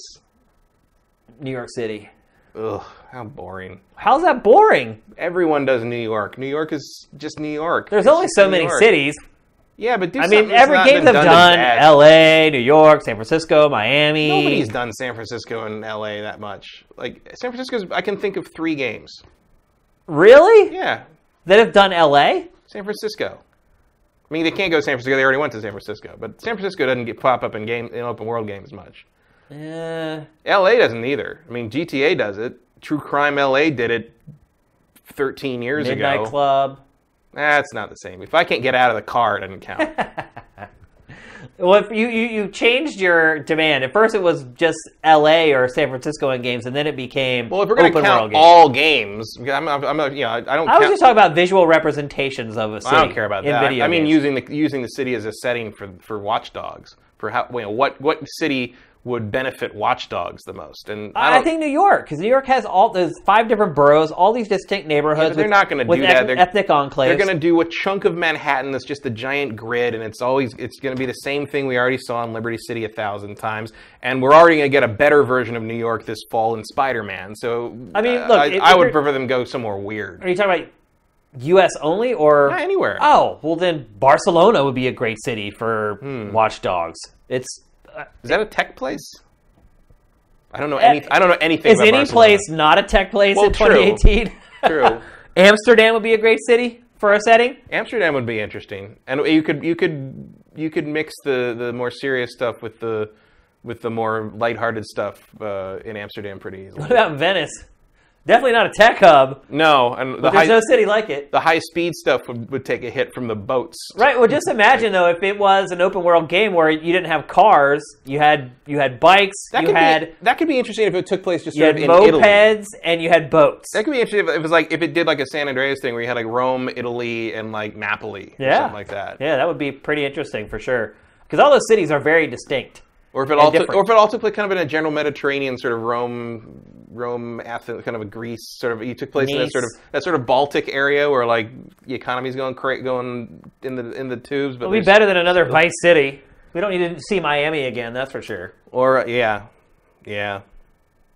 But look, San Francisco was a good city for the game. San Francisco is a good city, but I mean, I don't think you can stay there. No. I feel like LA is a little too predictable, and GTA 5 already did it. Yeah. In a way that like no one wants to touch LA because if you're talking about a grid, I mean, LA is pretty much a big grid. It's a series of grids that collide in horribly frightening ways. Yeah. If you're and then if you go to the edge of the grid, you get to the beach. Yeah, the beach or the desert. Right. Or the Orange County, and then you're like, I'd rather be in the desert. But I think that's why California is used so much, because we have all these microclimates. Every kind of terrain. I mean, within 2 hours of here, we can go surfing, we can go snowboarding, we can go to the desert. You can find any kind of environment in California except tundra. Yeah. Basically. Yeah, Antarctica, stuff like that. Yep. You can't find, like, tundra. Yeah. That's about it. I think you say that about most states. True. Except for Alaska. Well, I mean, there's places in Montana that would probably count. Yeah, you're right. Technically. So are you excited about Watch Dogs 3? Not yet. I mean, in the sense that Will you be? It depends. I have to see what it is. I mean, I am excited in the sense that I think Watch Dogs has a ton of potential. Like, if Ubisoft just emailed us right now and said, hey, you guys are invited to a Watch Dogs preview event next Thursday. Would you be excited to go to it? Where is it?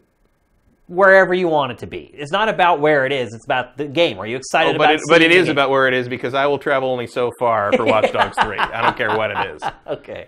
Well, let's say it's 2 miles away from your place in Hollywood. Yeah, I'll probably go to that. But are you excited about it? Are you I don't know. I need to see it. When you sit down in the seat, are you like, man, I can't wait to see this? Because there are some games when I would get that invite and I'm like, like the night before, I'm like, oh my gosh, I can't believe I'm going to check out the new Metroid tomorrow or whatever. Like, there are games that get me going like that. Watch Dogs isn't one of those franchises, though. I'd have to see it. I have to know what it is. I have to know where it takes Assassin's place. Creed is still a franchise like that for me. Yeah. I mean, I guess I'd feel like that about Origins back in the time because they're reinventing it. Yeah. I don't know if I would have felt that way about Syndicate, because it's just. But I'm just saying, before you know what it is, I'm excited to find out what it is. And with Assassin's Creed, I'm like that. There's lots of franchises I'm like, but with this one, I'm not. I don't necessarily know why, but I mean, I'm interested to find out what it is. But I guess in the context of like an event, I don't know if I'd want the Ubisoft people to see my face when it's revealed because I might not be. It might be disappointing. I don't even really have a lot of expectations for Watch Dogs 3. I don't know. Like I asked like what city you would pick because I don't really have a city in mind. Like Chicago's a good. We don't see a lot of Chicago in these open world games. You don't see a lot of San Francisco. You don't see a lot of Midwest, middle I was actually US about to at all. say like the Dallas-Fort Worth area. You really think that would be good? I don't know if it'd be good, but it's a tech appropriate location. I think Austin probably would be the best Austin Texas as well. city. But you can do that whole kind of Austin, San Antonio Yeah. kind of like you could do like a San Andreas style thing. Like I just got invited to Shadow of the Tomb Raider event, like at the end of this month. I'm excited for that. I'm excited to see what the new Tomb Raider looks like, how it plays. But if I got that same invite for Watch Dogs 3, I would not be all that excited. I'd have to know more about it. Like right now, I'm just like they're gonna do it. They're officially doing another one. I expected they would do of a series that I think has a ton of potential that it has never lived up to.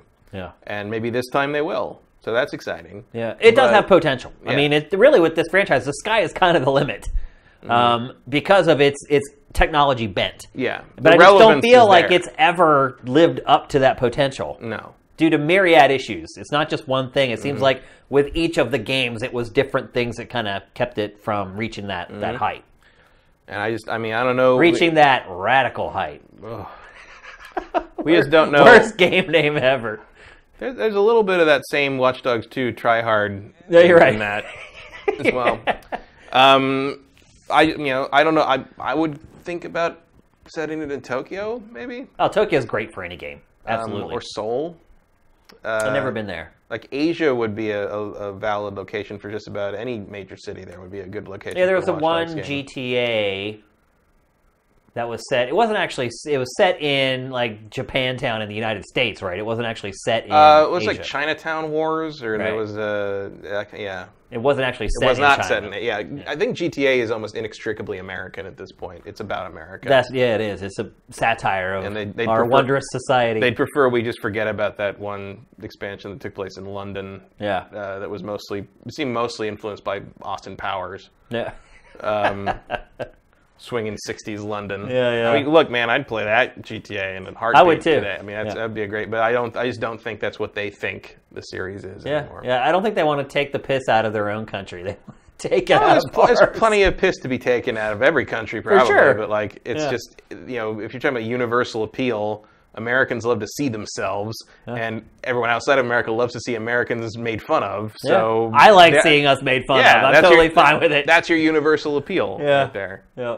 All right, let's move on. We're going to talk next about another open. They're punching up. Yeah. Okay. We're going to talk next about another open world game. Although I didn't really realize it was an open world game until Game Informer did some excellent coverage of it for its cover story this month, and that is Marvel Spider-Man from Insomniac. We talked about them a lot this episode already. So Game Informer has been blowing this game out. Up until now, we kind of only had that one gameplay demo and a couple trailers. Really, the game was kind of shrouded in secrecy. Most of the previous Spider-Man games were either open world or kind of a pseudo open world. You kind of have to have that if you're going to do the web slinging. You need some space. Yeah.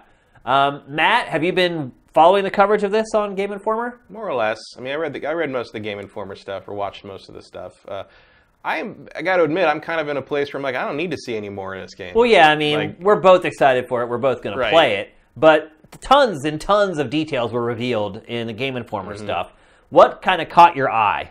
What made the biggest impact on you? Well, the most important thing, I think, is the description of how the web swinging works, which is obviously what everybody worries thing you do the about. most, yes. Really important. And how it's, it does seem to be fairly open-ended in terms of how you choose to do it. It's about momentum. It's about, kind of linking one thing to the next. The parkour, or as one of the Game Informer guys said, Peter parkour, which the Insomniac guys were like, yes, we made that joke already, believe it or not. Like a million times.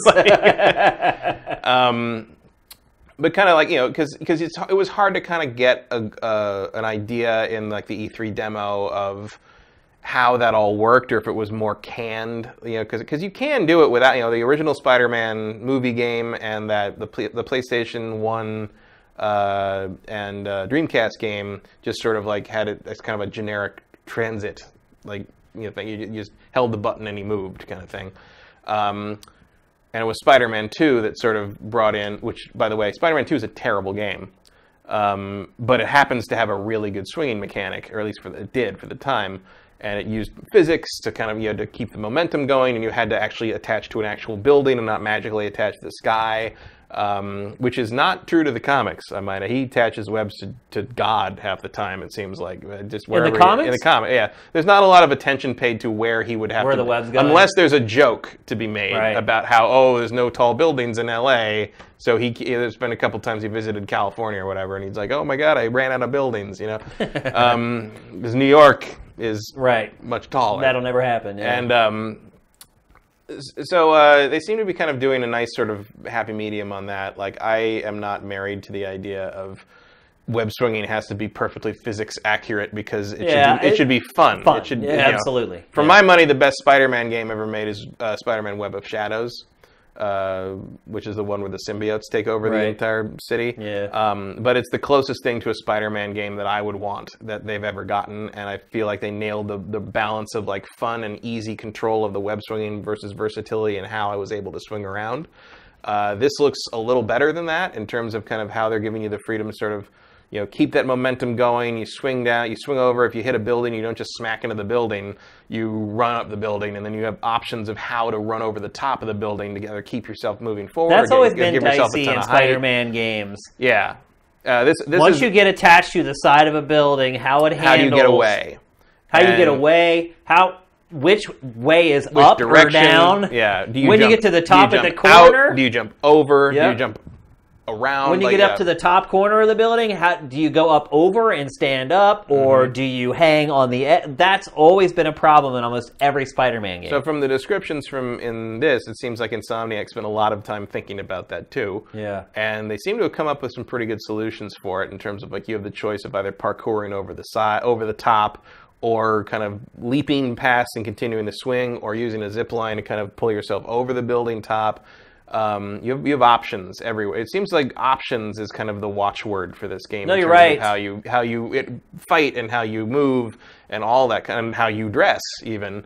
Yeah, because there's like 6 different suits. More than 6. Well, in the Game Informer article, the guy said the guy said there was like a punk rock Spider-Man. Yeah, that's from the comics as well. But the multiverse thing, the multiverse thing is really expanding the number of suits that you can deal with. But he said I discovered my lack of knowledge of Spider-Man reading this coverage. I was like, wow, I don't know half of what I thought I did. The reporter said they showed him like a bunch of like silhouetted, indistinguishable suits to be unlocked. And he wrote, there was 24 on a screen. So he wrote down 24, and they stopped him and said, oh, there's more than that. Really? But there's tons of Spider-Man suits. Because what you have to also remember is... Because they change his abilities. Yes. You can change they each come with a different ability, and you can also take abilities and transfer them to your favorite suits if you don't want to wear... I guess like the classic suit has quad damage. You can activate quad damage for a brief amount of time, but they said you can take that and apply it to your other favorite suit if you don't want to have to wear the classic suit for that power. There are some light RPG elements in it. Mm-hmm. There's some crafting, which I was really pleasantly surprised by. I thought I feel like I knew that already. I did not know that. I really thought it was kind of a more straightforward Spider-Man game. And I mean, in a lot of ways... I may have been assuming it wasn't because I know that there's no way Insomniac could make that and people wouldn't freak out.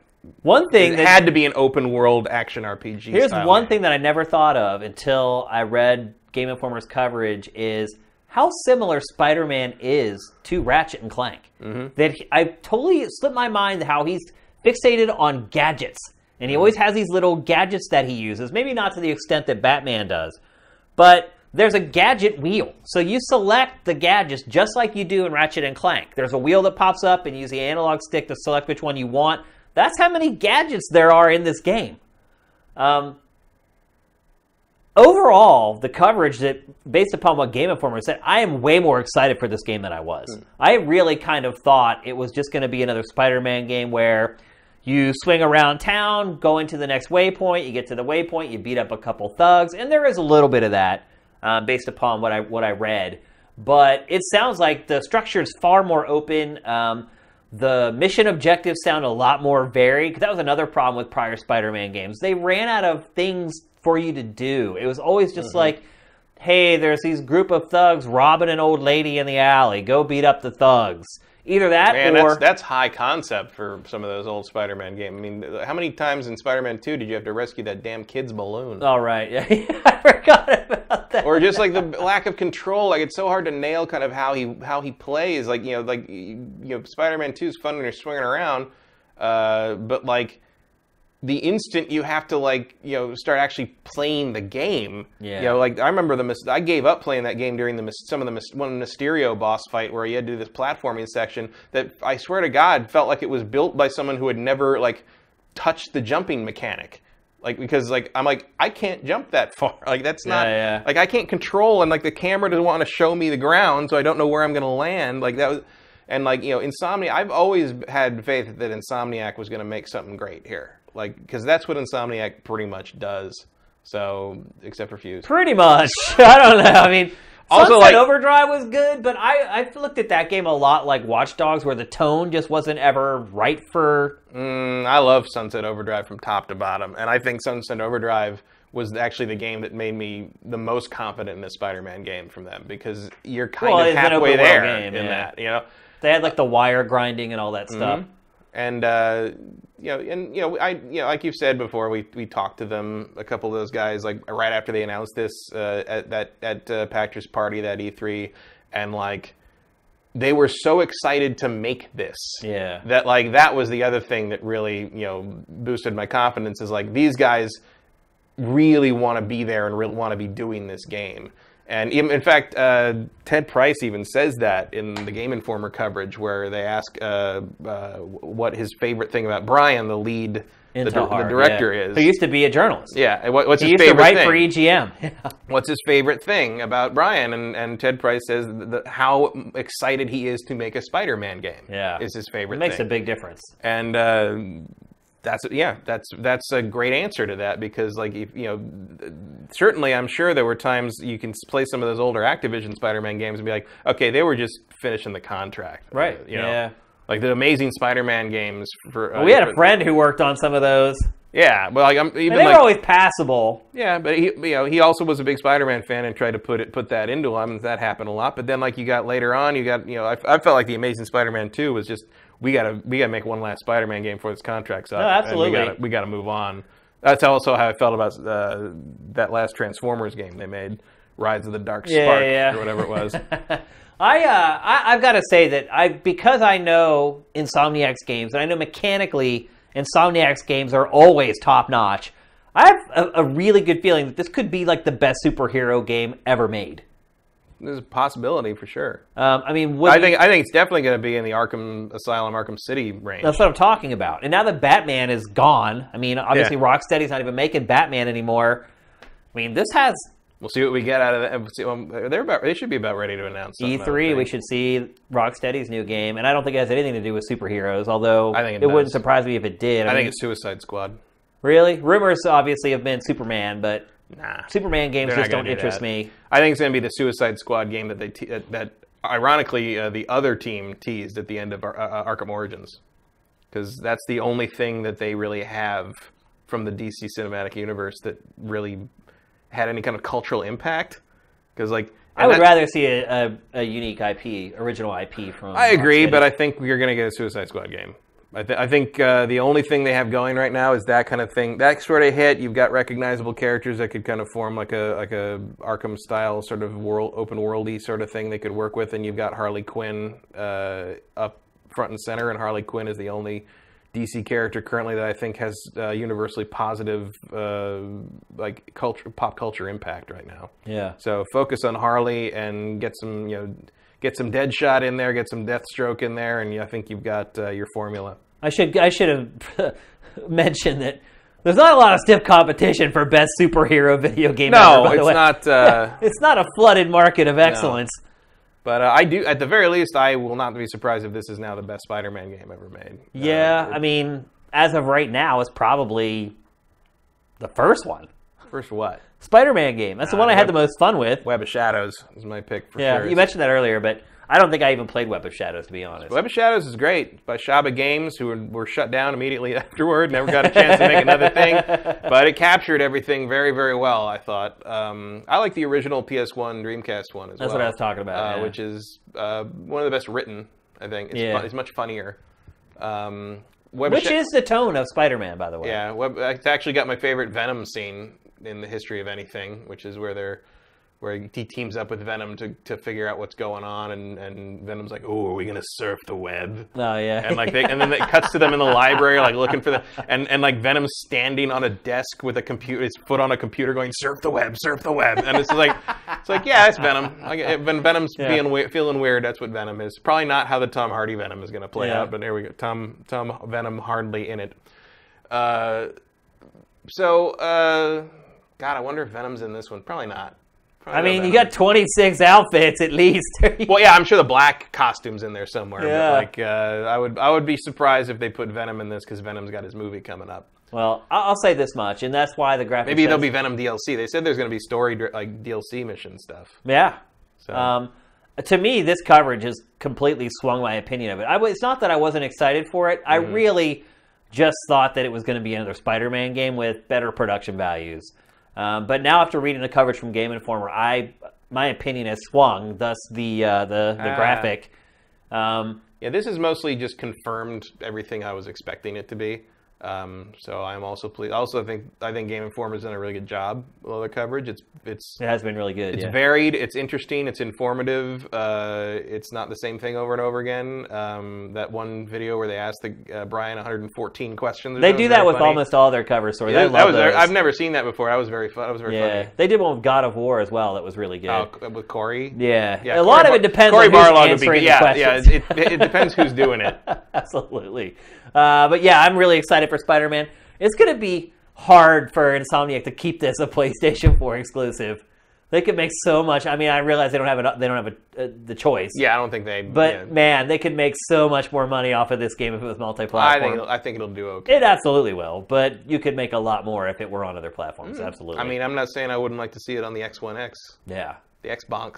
Yeah. Well, you get your PS4 Pro out. Give it a little workout. Yeah. Well, my PS4 Pro's always out. Yeah.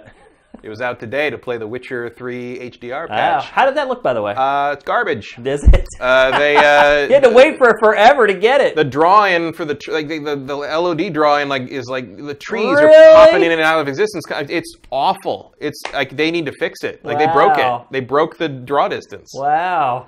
So maybe that's why it took so long to come out. I've also been. Yeah, I don't know what. I guess they punted in the end. That's weird. It did not look good. Apparently, it's even worse than like the 1080p downsampling setting. Weird. So yeah, but in comparison, I was playing it on Xbox One X because they had it on sale. So I'm like, sure, I'll own The Witcher 3 on every platform. Why not? Yeah. And I played that because they have the 4K HDR on that too, and it looks amazing. Looks. I mean, it's not 60 frames a second like on my PC, but it looks pretty damn good. Or maybe it is 60. I can't remember. But yeah, the PS4 Pro is always out. It's ready. But I would totally buy an Xbox One X version of Spider-Man. But I think a lot of people would. I feel like Sony would have something to say about that. Yeah, it's not going to happen. Insomniac's already went on record saying no way it comes to any other platform. Of course not. Sony publishing and funding it. Yeah, it's not even just a timed exclusive. It's just no. I mean, Sony also has the license, and Sony has the license for the movies, and so yeah. I mean, Sony is very tied in with the Spider-Man thing. Yeah, remember the PlayStation 3 was like they used the font from the Spider-Man movie on the PlayStation 3. Well, hell, up until this past weekend, the first Spider-Man movie was the #1 domestic box office champion for Sony of all time. Yeah. Just got passed this past weekend by Jumanji. Jumanji. I know, it's Believe crazy. It or The Rock is Dude, just, The Rock is just gold. Yeah, well, you watch this stupid ass Rampage movie is gonna have a big the opening. Rampage movie is reviewing like crazy, like getting good reviews. Like people are saying it's the best video game movie ever made for whatever that's worth. I mean, but it's not even really like a video game movie. but like it's Rampage. It just has Rampage, close enough.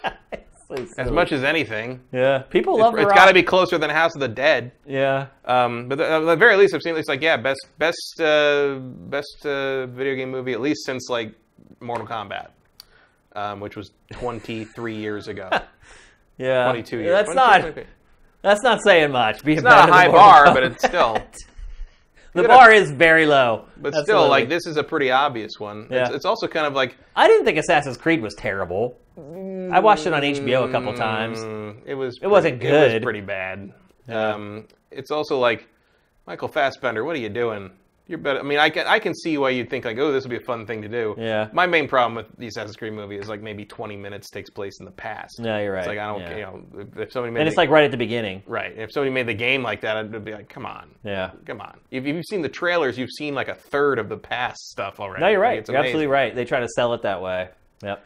But like, yeah, and Silent Hill was not an amazing translation of the game, but it was a decent little thing. Yeah. I just enjoyed seeing a lot of those characters in the live action setting. Yeah. Sometimes that's just enough for me to watch it at least. I wouldn't pay money to go see it at a theater though. Certainly why I ended up seeing the Super Mario Brothers movie. Yeah. Very interested to see what Illuminations does with that property. Yeah.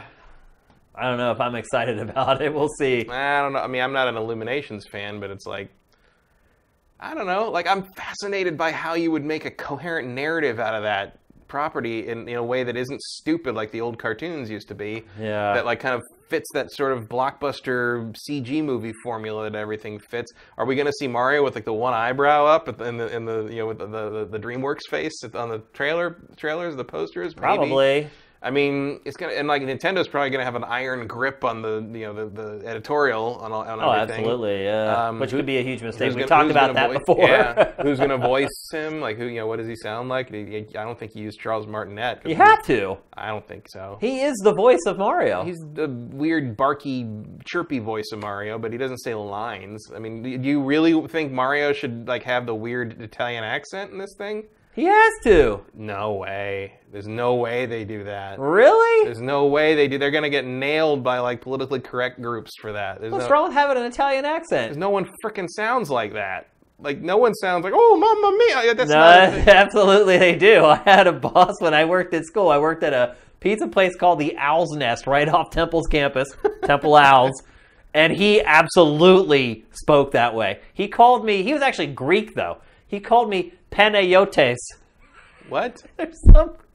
Yeah, I know. Anyway. That sounds like an insult. No, it actually wasn't. He's like some Greek, not a god, but he was some Greek folk legend who just had all the women. So it was a Greek guy with an Italian accent? He spoke like Mario. I don't know that Mario actually is like an Italian accent. I mean, that's what it's supposed to be. But he'd be like, Shane, you like the pepperoni? Like, that's what he would say. Or he'd say, Panayotes, you like the oregano? And he wouldn't be asking me if I liked oregano. He'd be asking me if I liked something else. Like Far Cry 5 oregano. Right. Yeah, I see what you mean. You like the oregano? I'm just saying, I would not be surprised if Mario does not have any kind of accent. I think he will. Maybe see. a Brooklyn accent. I'll bet you $1. All right. I would just be shocked if they used Martinet. Yeah. It's just... I think he is the voice of Mario, but you're right. He's the voice of Mario, but full voice work. He is the voice of Mario, but guess what? Mario's voice is freaking annoying. Yeah, like, I don't want to listen to that for an hour and a half. Yeah. Like, I don't know how you deliver whole lines in that voice and not just, like, just drive me crazy by the end of it. There's no way. All right, let's move on.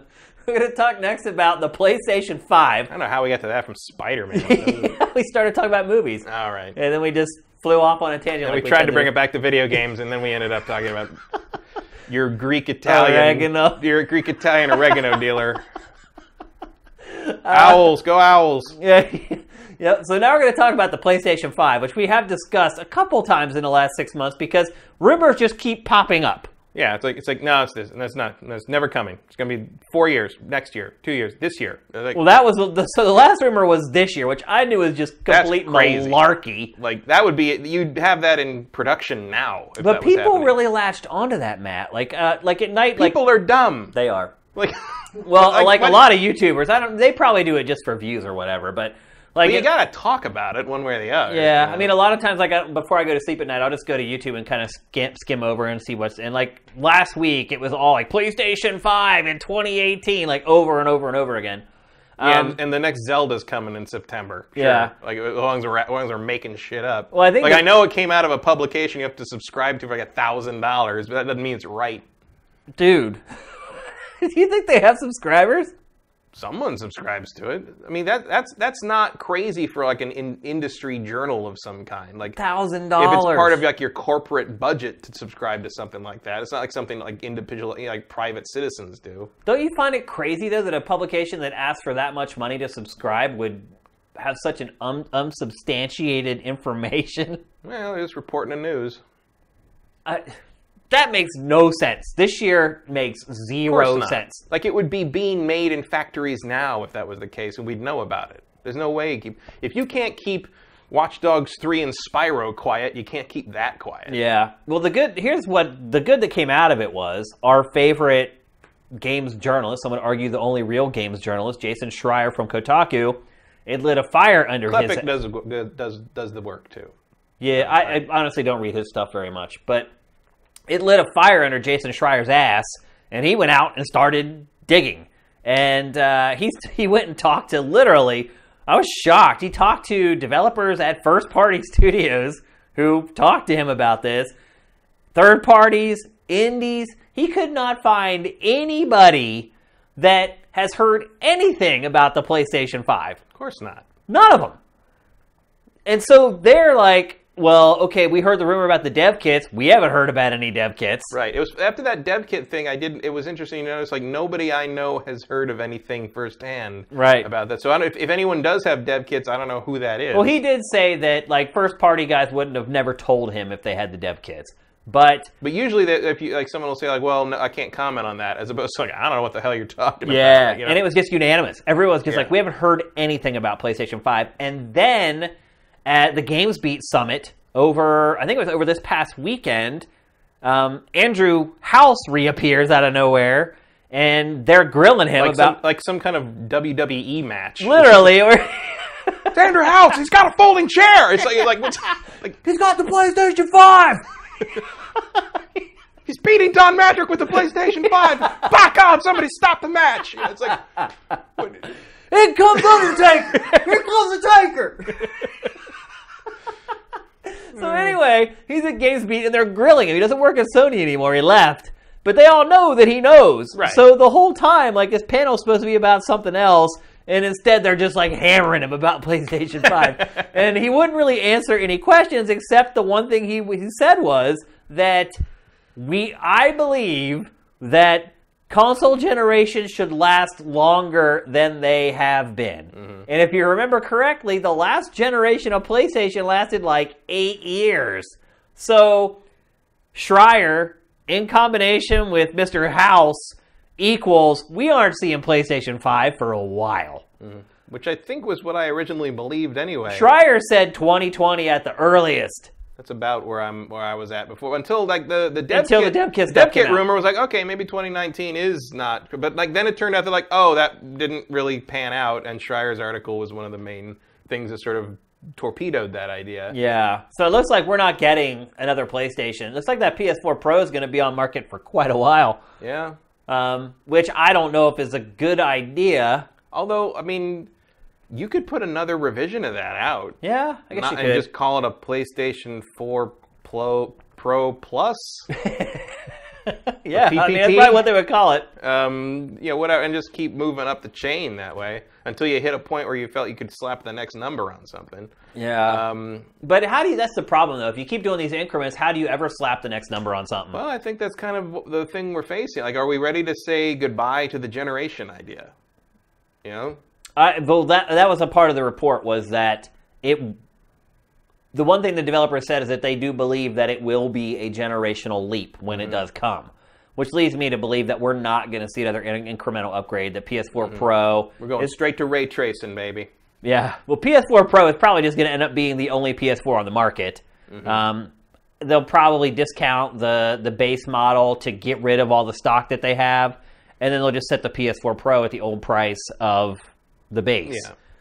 And then the only thing you'll be able to buy is the Pro, and I'm guessing that goes for a year and a half or something like that, and then the PS5 comes out. I just hope the PS5 is a piece of hardware that can do because I felt that both the Xbox One and the PS4 were underpowered for when they launched and how much they Xbox cost. One in particular, absolutely, yes. Yeah. Well, because they use the slow RAM. They wanted more RAM in the Xbox One to handle all the OS stuff, but in the process they used cheaper, slower RAM, which meant that the OS ran like a dog. Yeah. So I feel like the Xbox One X is close. I mean, obviously it's advanced in ways you couldn't have had it been in 2013. X has DDR5, is that right? That sounds right to me, yeah. I mean, I'm very happy with how the Xbox One X performs. Like, not just the game stuff, but in terms of how snappy the OS is. Like, really? They finally fixed that to them. Oh, wow. It only took a beast of a machine.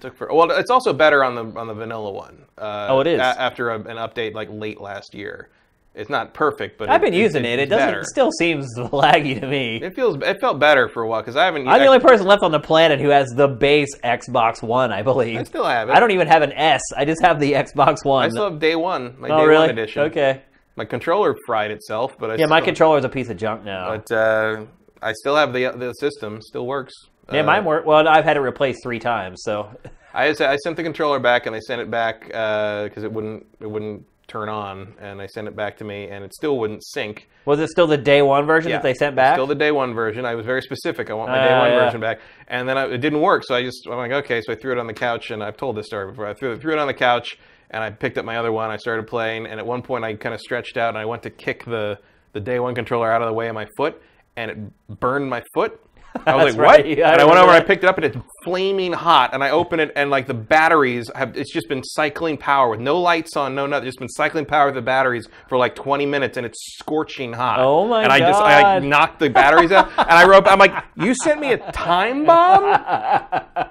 Maybe you pay for shipping this time. So it could have burned your house down, literally. Yeah, it was an apartment. It was covered. Yeah. But yeah, if I hadn't gone to kick the thing, I might have set my couch on fire after another 20 minutes, or at least starting to smolder. And you don't want a smoldering Xbox controller. No, you don't. Or any controller.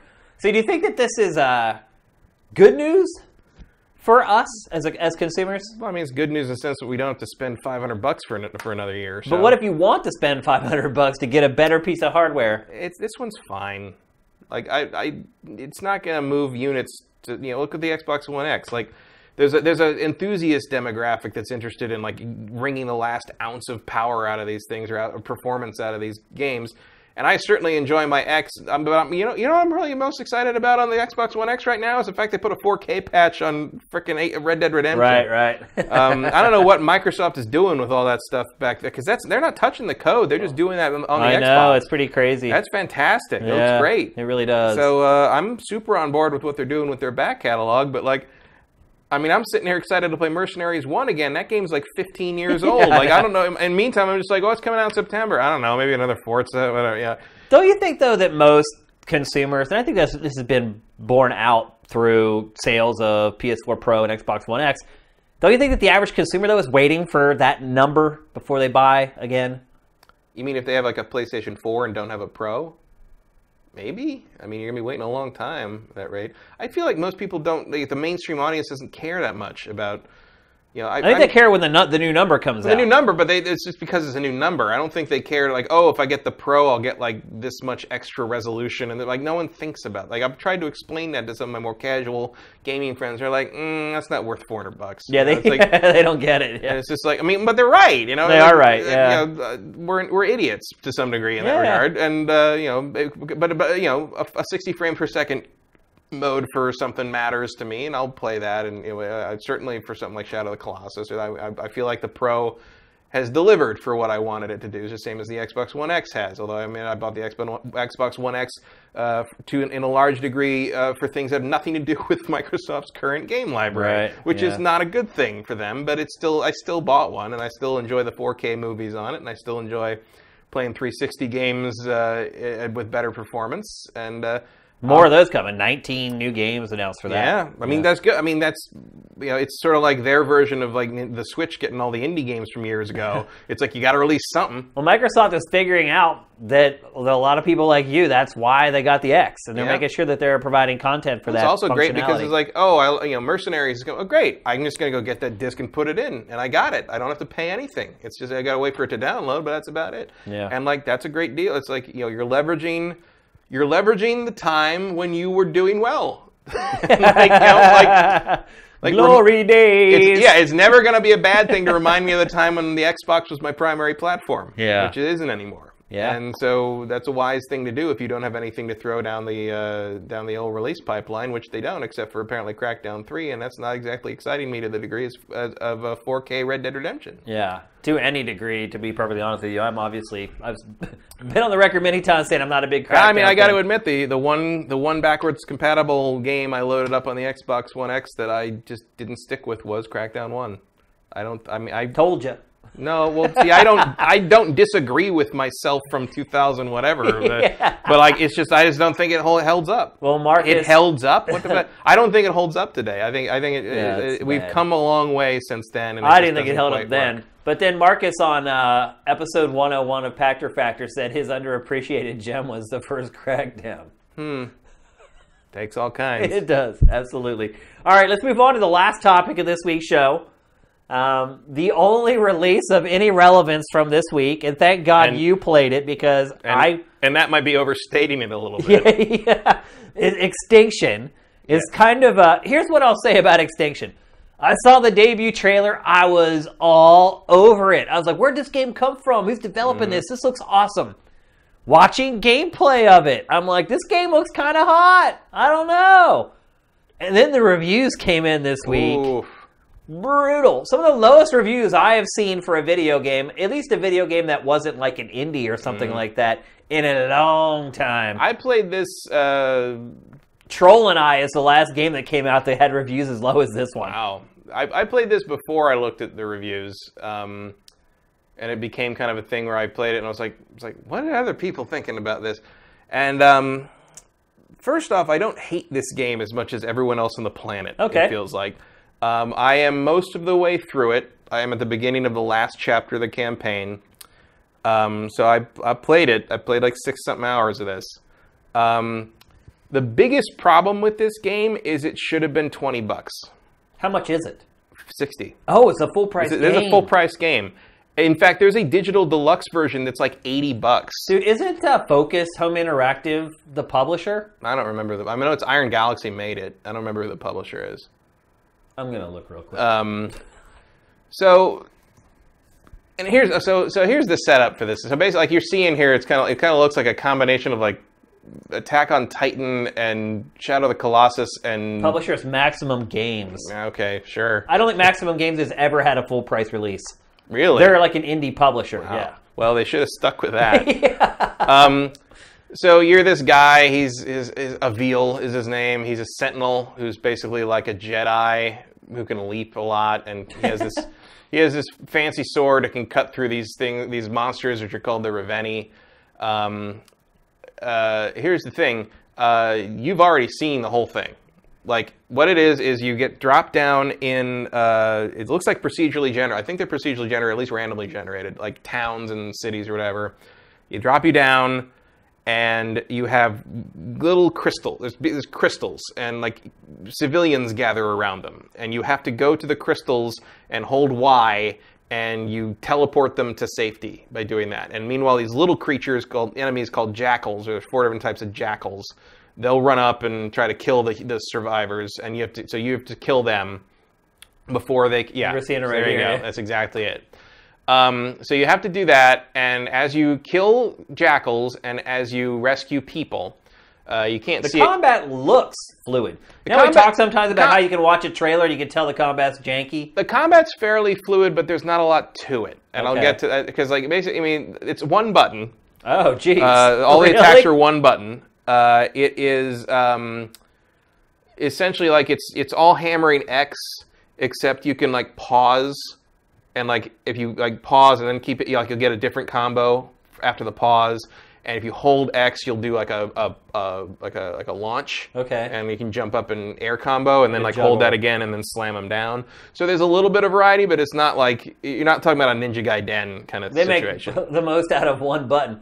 Why do you think they have a combat system that's only one button? Because it's not important. Oh. Because I'm getting to that. Okay.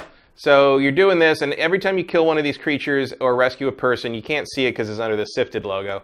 But your rune meter fills up. So you have your life meter and the orange meter there, and you'll see when this guy disappears, the rune, or they'll talk to you. So they talk to you a lot in this game. So that orange meter there is your rune meter. So eventually, as this goes on, a Reveni will show up, which is one of the giant ogre guys. Okay. And they're the most dangerous things because basically there's no lives in this game really. You can die as much as you want. In fact, one-hit kills are pretty common if you're fighting the big guys. And you're basically against the clock in various ways. And mostly that is the city percentage up there. If that city percentage drops to 0, you lose. Okay. So the giants are destroying the city. The giants are smashing the city. Okay. Yeah, and killing people. So basically it's like if your city drops to nothing, you lose. Sometimes you're protecting watchtowers. If they destroy all the watchtowers, you lose. Okay. Sometimes your main objective is to rescue a certain number of civilians. If they kill too many civilians, you lose because you can't rescue anymore. So when the Reveni shows up, you have to go to the Reveni. You have to go to the monster, and the idea is you hold L trigger, and that gives you a rune strike. And when you go to the rune strike, that's a rune strike right there. So the kind of time slows down. You sort of float a little bit, and you can aim your thing. And the idea is you want to aim at the Reveni's armor, and you break the armor off, and that lets you then cut that limb off. Okay. And so the idea is you cut the limb off, and cut the foot off, and it immobilizes them. Cut the arms off, and they can't smash you or hit buildings. And then you want to crawl. You have to crawl up their back, climb up their back, run up it. Really, so it's not like Shadow of the Colossus where you're slowly crawling up. You have to run up the back and take out any head armor they might have. And then when you fill your rune meter, when the rune meter gets full up, then you can slice them in the back of the neck with a rune strike and cut their head off, and they die. Is it really gory? Not really. No? There's a splash of blood, but then they kind of disappear. Okay. So there's a little like flash of blood. It probably would get, an M rating maybe. I don't remember what's rated. I didn't look that. I have it on Steam, so I don't really We don't pay have attention. the rating on Sifted yet. And then there's different types of the ogre guys. So like there's different colors. They behave slightly differently. The main difference is they have different armor types. So they have like the wooden armor, which is you just slash it. And then there's a bunch of other better armors where they're held on by padlocks for some reason. And you have to slice the padlocks off before it comes, and then you can hit the limb. And then later on, you get things where like there's thorn armor and spike armor. So thorn armor will hurt you if you touch it, except there's always a place that's unthorned, and you hit that part with the rune strike, and you knock the armor off. And then spike armor, you can't actually damage at all.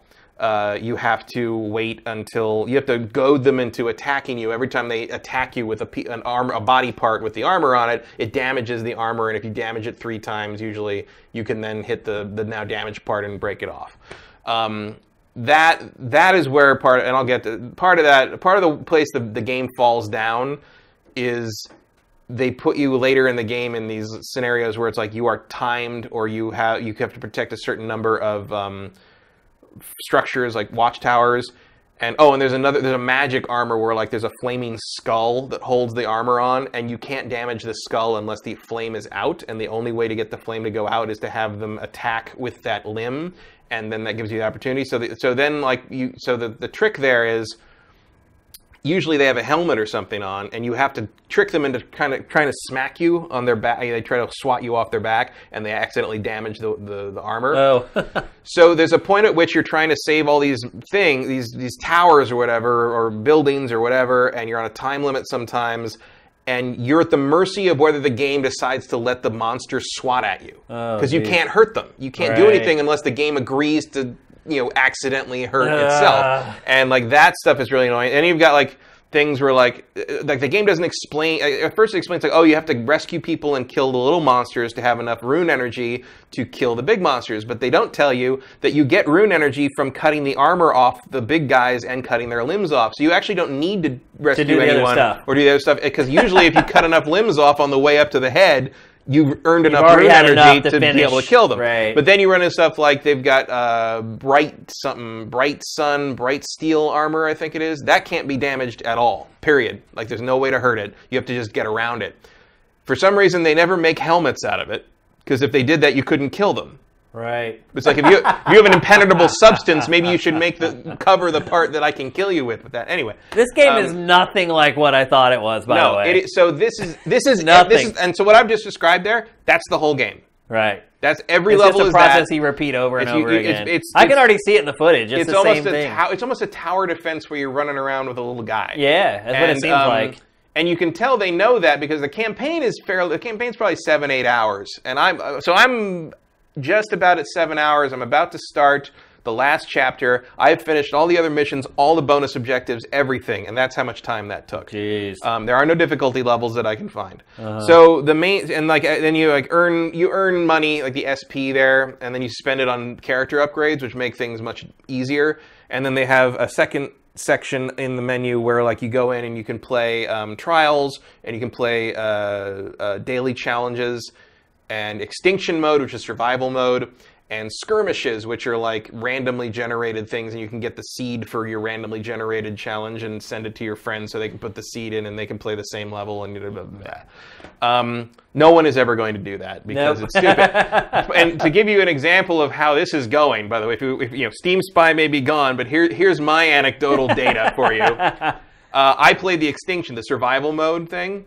And what I did. What version are you playing? PC. Okay, because it's PC, PS4, and Xbox So One. I'm playing it on Steam, and I played the Extinction mode. And what I didn't know is most of those other modes are designed to be played after you finish the campaign and you've upgraded the character very heavily, and you also know how to deal with all the different armor types. And I didn't know what the hell. I was very underpowered. So I go right at the big guy, and unlike the few monsters I'd fought in the early campaign, this one just swats me right away, one-shots me, and you only get one life because it's survival mode. Oh, right. So I scored 1 point. I got 1 point for something in that match. And it cuts back and it shows me on the global leaderboard I have 1 point, and I am ranked 159th. So I don't think it's selling that well. Certainly not the PC version. But it's very telling to me that wow. They really think you're going to play like this randomly generated version of these levels over and over and over and over, like for leaderboard stuff. And meanwhile, the story is meh. The story is kind of like the backstory is pretty interesting, but you're only getting that at the end of every chapter through an animated sequence. I do like the art style. It reminds me of Orcs Must Die. But the whole game reminds me of Orcs Must Die also in the sense that I thought that tower was defense game. Super simplistic, kind of weird tower defense take. And like once you play like 3 levels, you've seen everything the game has to throw at you. Jim Sterling had a very angry video about it today.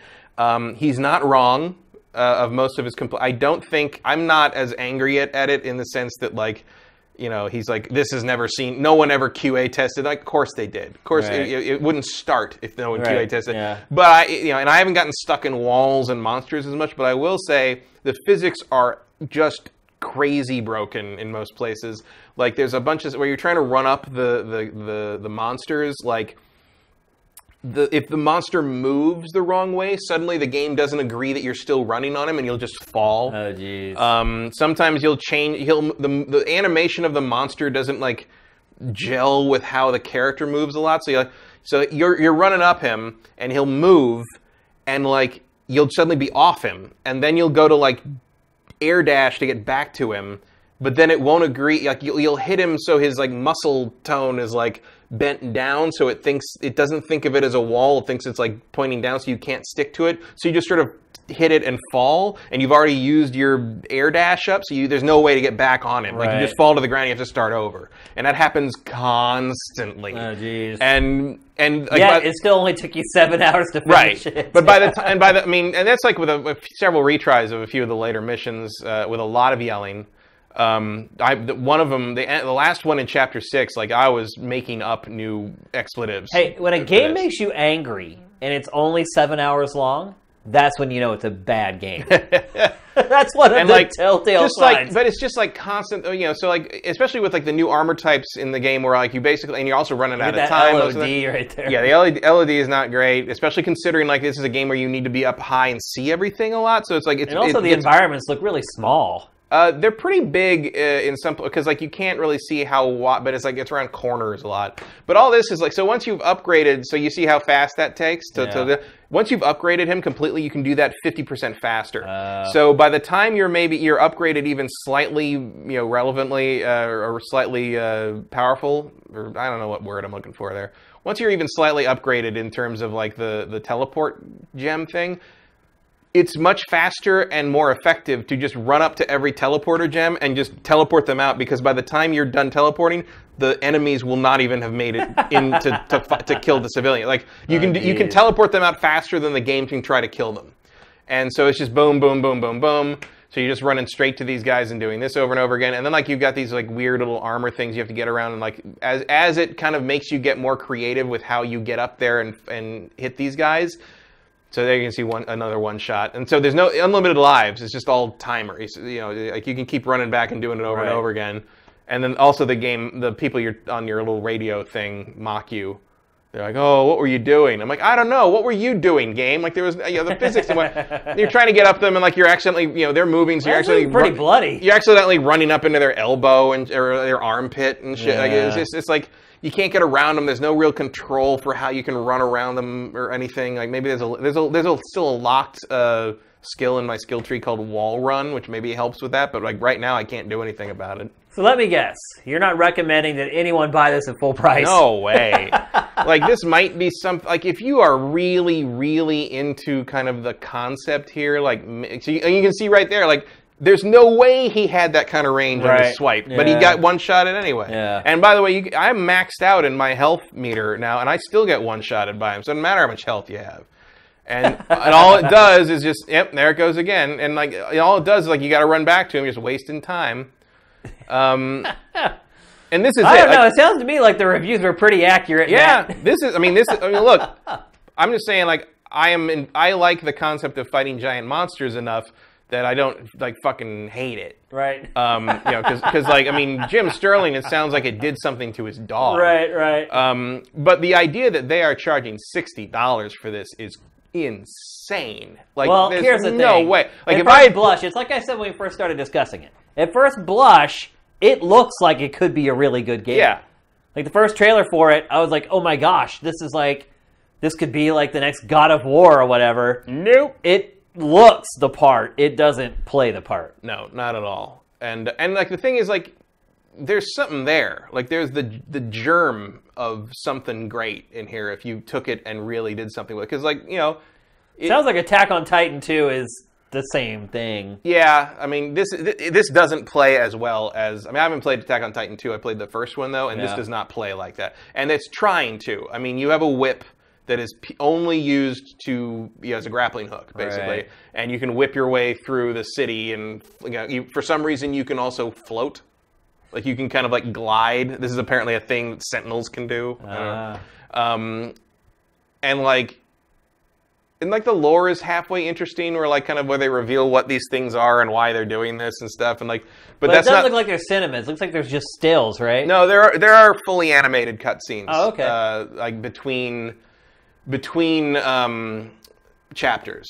Oh, okay. And which don't look bad. Like they actually remind me of the cutscenes. Well, Iron Galaxy is not typically a terrible developer. No, and the cutscenes actually remind me of the animation in the old Myth games. Oh, okay. Myth: The Fallen Lords. Yeah. And they're kind of going for that in the sense that like the story is basically like humanity is dead, and these are the last cities in the world. And you're basically just trying to delay the extinction of humanity long enough for your buddy to figure out how to portalize everybody to another world. And the complications that come with that, because you're the last Sentinel, and everyone else died. But like if you just put this in front of me and I played it for like 20 minutes, I'd be like, okay, so this is like $20-$30. And the fact that they want $60 and then they'd have the balls to say, hey, you can also get a digital deluxe edition with a season pass for like $80, that's nuts. Whoever created that trailer is really good. Oh, the trailer's great. And like whatever studio did that, if I owned my own studio, I would be figuring out who did that trailer, and I would have them make my freaking trailer. Well, also like it took me a while to figure out that the game was bad. Yeah. Like it early on, you're like, okay, cool, okay, kind cool, of fun. Okay, I get it. Okay, knock the armor off, cut the limb off, climb the thing. It's okay, like the attack on Titan, hit the back of the neck. I get it. You know, cool. It's like, and everything's like random, kind of procedurally generated, so everything's different. Like, okay, I got to defend the thing, but like maybe 3 or 4 like mission. Once they kind of teach you the basics and you've done this a few times, you're like, oh, this is it. This is it. That's all there is. This doesn't get any more interesting or any different or anything. And it's mostly just annoying after like the other thing you don't really see in that footage is like, so you say you're defending watchtowers, right? And like when the Reveni comes up to one of the watchtowers, like you'd think you'd be a situation where they're attacking the watchtower and like, you know, punching the watch and you got to get up there and stuff. No, one shot. Like they just take a swing and all the buildings in front of them just kind of like disintegrate. Like if you are not on them, like they're gone. Like that watchtower is history. There's no second chance. And sometimes you hit these things like, so I was trying to do, this is an example of how irritating this game gets. And you also have to keep in mind that it's in conjunction with the terrible physics and kind everything of else and all you that talked other about. stuff. So the mission was to defend the watchtowers. And for a certain amount of time, it was like 8 minutes or something, and you had to pick up all the civilians. It's like one of the bonus objectives was like rescue 30 civilians or something. So I'm running around and kill 4 of the Reveni. So as near as I can tell, the first 4 Reveni that spawn in that mission are more or less planned. Like their armor setup varies, but it's like the first one has spiked armor, the second one has the padlocked armor. Third one has more spiked armor. The fourth one has more padlocks. And then, so you got the 4. But then after that, they seem to be a little more random.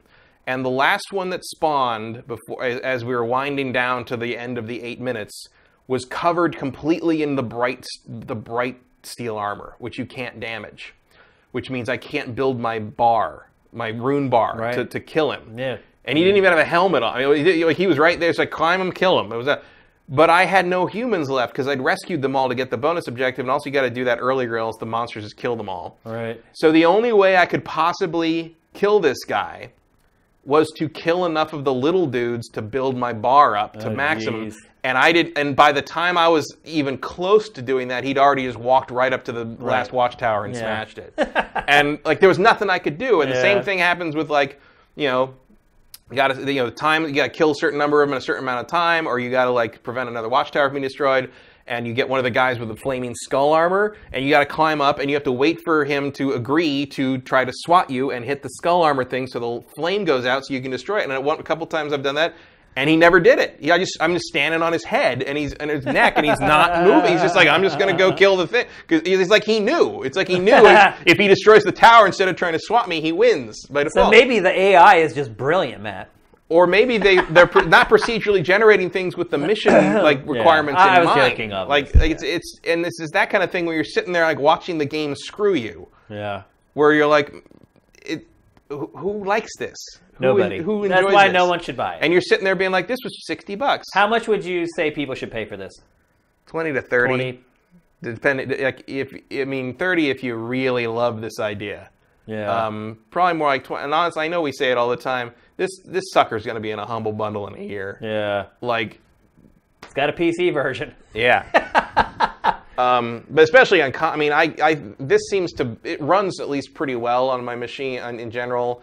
I definitely do not have nearly as much getting stuck in walls and monsters and geometry as Jim Sterling seems to be having on I think he's playing the PS4 version. So maybe the console versions are even worse. Like I don't know. I haven't played the console versions. I can't. And I mean, it's just like it is. This is where we're at. It is in physically April of problem. 2018. Yeah. Like I mean, I'm talking. I've gotten stuck on trees. I mean, I haven't gotten stuck in them and not been able to get out. But I've been stuck on trees. I've been, a lot of like, what the fuck was that? It's like Like, that's my basic... The phrase I've said the most playing this was, what the fuck was that? Yeah. Like, what are you doing? And it got to the point where I was yelling back at the characters in the game. I think you talked yourself into agreeing with all the other critics. Well, I agree with them. I just don't have the anger. I mean, I did last night, I guess. Yeah. But it's like when I see like Jim Sterling saying like it's like the most insidious.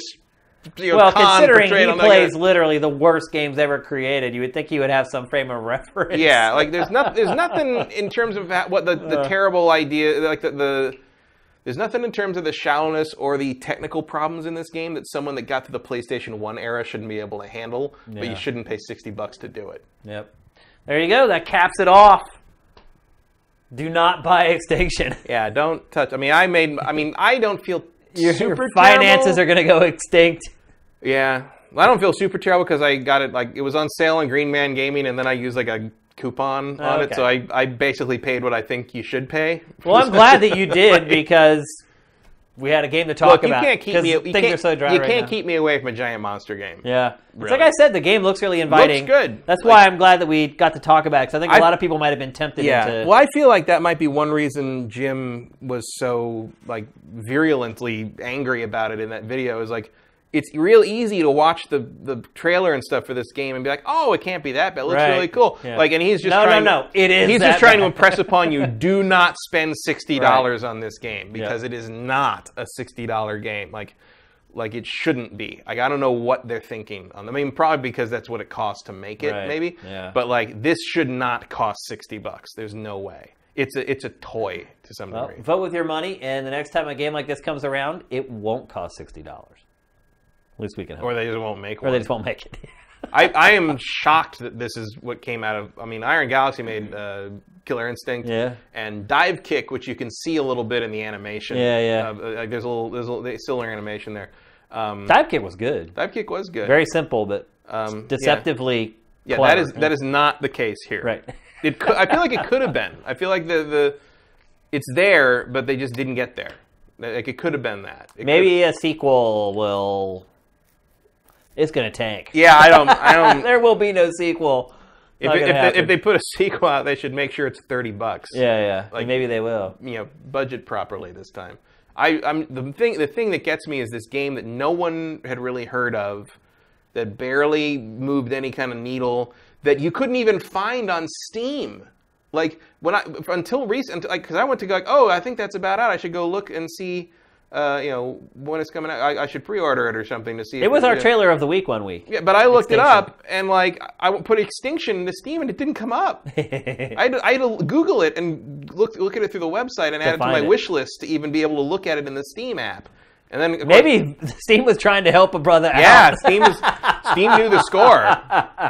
All right. It's time for our trailer of the week. We've hit everybody's Steam spy information and Extinction. That's right. All right. It's time for our trailer of the week. As always, while you're watching the trailer, get your questions in the chat, and Matt and I will answer some of them. Make sure you go at Sifted Games so we can pluck out the questions from the regular conversation. Our trailer of the week this week is for Vampire, the action RPG coming from Don't Nod. Vampire. Vampire. Three people in the audience. Exactly. The studio behind Life is Strange, the original, although it sounds like they're going to make the next Life is Strange after another studio picked it up for Beyond the Storm, which technically wasn't a sequel. It was a spin-off. Yeah, it was a prequel. It was prequel, right. I mean, it always felt like, I think they always seem to imply that, like, we'll come back to Life is Strange, but right now we got to make this vampire game. And they went and done this crazy action RPG, completely out of sorts for Don't Nod, but I'm really excited for it. They have in the past, yeah. It's not what they're known for, because Life is Strange was sort of what blew them up. First hit, yeah. So, anyway, this is a story trailer. It is a couple minutes long, so kick up the feet and give it a watch. This age is sickly. An ancient poison, an older rage, brewed in a cauldron newly forged. You made me this creature. What are you? I am the land. You are our champion. Seasons don't fear the reaper, nor do the wind, the sun, or the rain. Can be like they are. Come on, baby, hear the reaper. Baby, take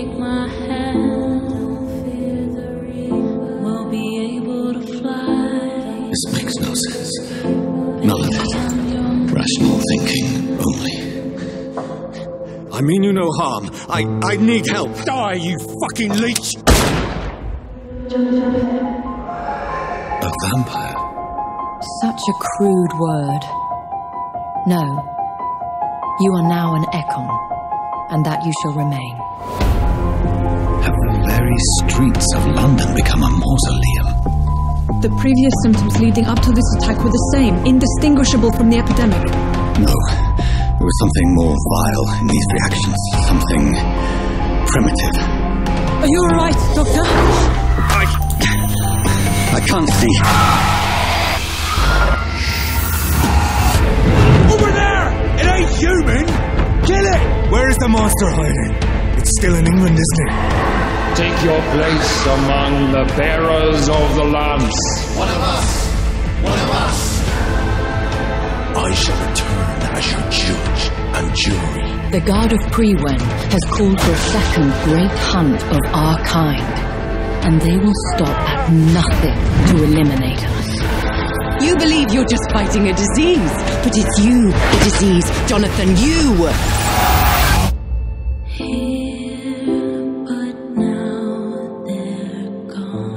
We stand upon the precipice. What prevails in the end, I wonder? The desire for blood, or to be of service to man? So, Matt, there's the classic example of the video game trailer that takes the old song, slows it down to half speed, slow, creepy and then version has a of it. girl sing the lyrics. Definitely a video game trailer trope. Yeah, well, I mean, it's in movies, too. Oh, really? The kind of the slow, Oh, yeah, creepy, you're right. I've seen it before. creepy cover of something. Gears of War started it, though, I think. Yeah, Gears is probably where that first started. And from there, everybody. I mean, what was it? It's not necessarily a girl singing it, but you definitely have the slower, sadder version of a song. Right. Even Transformers: Fall of Cybertron. Fall of Cybertron did that. That's funny. It was like, okay. I also agree with whoever wrote the blurb on the Sifted item earlier this week. I don't understand why the system requirements are so high for that. I wrote that blurb. Yeah. What the hell? Like, Are you kidding me? That doesn't look much more. Dude, it's like i7. Like, are you kidding me? It doesn't look like much beyond like Life is Strange to me. I know. Mind-boggling. I really don't get it. Let's see. Nestron. Thank you, brother. So he just subscribed on our Patreon and subscribed through Twitch Prime. You the man. Maybe you just discovered us. I don't know. Maybe. But I'm glad you did. Thank you very much. We appreciate it. All of you guys who have been subscribing to Twitch Prime throughout the show, thank you guys very, very much. It makes a big difference for us. Let's get to some questions, as Pac would say. We always have to answer a question from W. Matthew every episode. It's just the way it is. Did you guys see the article the Steam Spy guy wrote about Steam in 2017? A short version, not so good for non-games as service games. Did you see that article, Matt? No. I didn't either. Unfortunately, your synopsis, I don't think, gives us enough. Well, I mean, it doesn't super surprise me that games not as a service is not doing as well. Yeah. Otherwise, the publishers wouldn't be chasing the games as a service idea. Yeah. I mean, I think it's pretty obvious that those are the games that not only sell well right out of the gate, but continue to generate revenue. I'm really impressed with what Ubisoft has done with Rainbow Six Siege, to be honest with you. When that game came out, I wrote a game eval for it on Sifted, and I did not give it a great score, because at launch it was kind of a mess and very low on content, and look at what the publisher has done with that. I mean... Yeah, Ubi sticks with their stuff. Yeah, it did not give up on that game, and I haven't gone back and played it for a while. Any other major publisher would have given up on The Crew by now as well. Oh, yeah, absolutely. They not only kept there would not be a sequel coming. No. Yeah. All right, let's try to find another one. And Steep. Look at it. Steep is still going. Yeah, that might be a lost cause. J. Reed Vic 7. What backwards compatible upcoming original Xbox game are you most excited about? Which Star Wars game from that collection will make you most sad about the state of Star Wars games in the 2 generations since? Jedi Academy for me. Okay, so the second wave is pretty much all Star Wars. A lot of Star Wars. Mercenaries is the one I'm most looking for because I like that game a lot. Which is we talked about that. It's also LucasArts, I think. Yeah. Of the Star Wars games, probably KOTOR 2. I mean, the KOTORs were the Xbox stars. Although I would never play KOTOR 2 on the Xbox backwards compatibility because I would only play it on PC where you can put in the mod that restores the ending content. Right. That game's a whole other story. Yeah, there's not a lot of other Star Wars games on that list that I really like very much. The Battlefront games are fine. I do not like the Jedi games at all. Jedi Academy is probably the best of Ravens. I didn't like Jedi Outcast at all. I hate that game, actually. Jedi Starfighter I like. Like, I miss the Starfighter style games from Star Wars. Like, you know, it's like playing, you know, I love those old Starfighter games and kind of space sim games, Wing Commander, all that stuff. So, and like basically the only thing you get like that now is like the Starfighter sections in, you know, the DICE Battlefront game, which is like methadone for a heroin addict, basically. And so I'll probably try the Jedi Starfighter one. I have that, I think, for Xbox, if I recall correctly.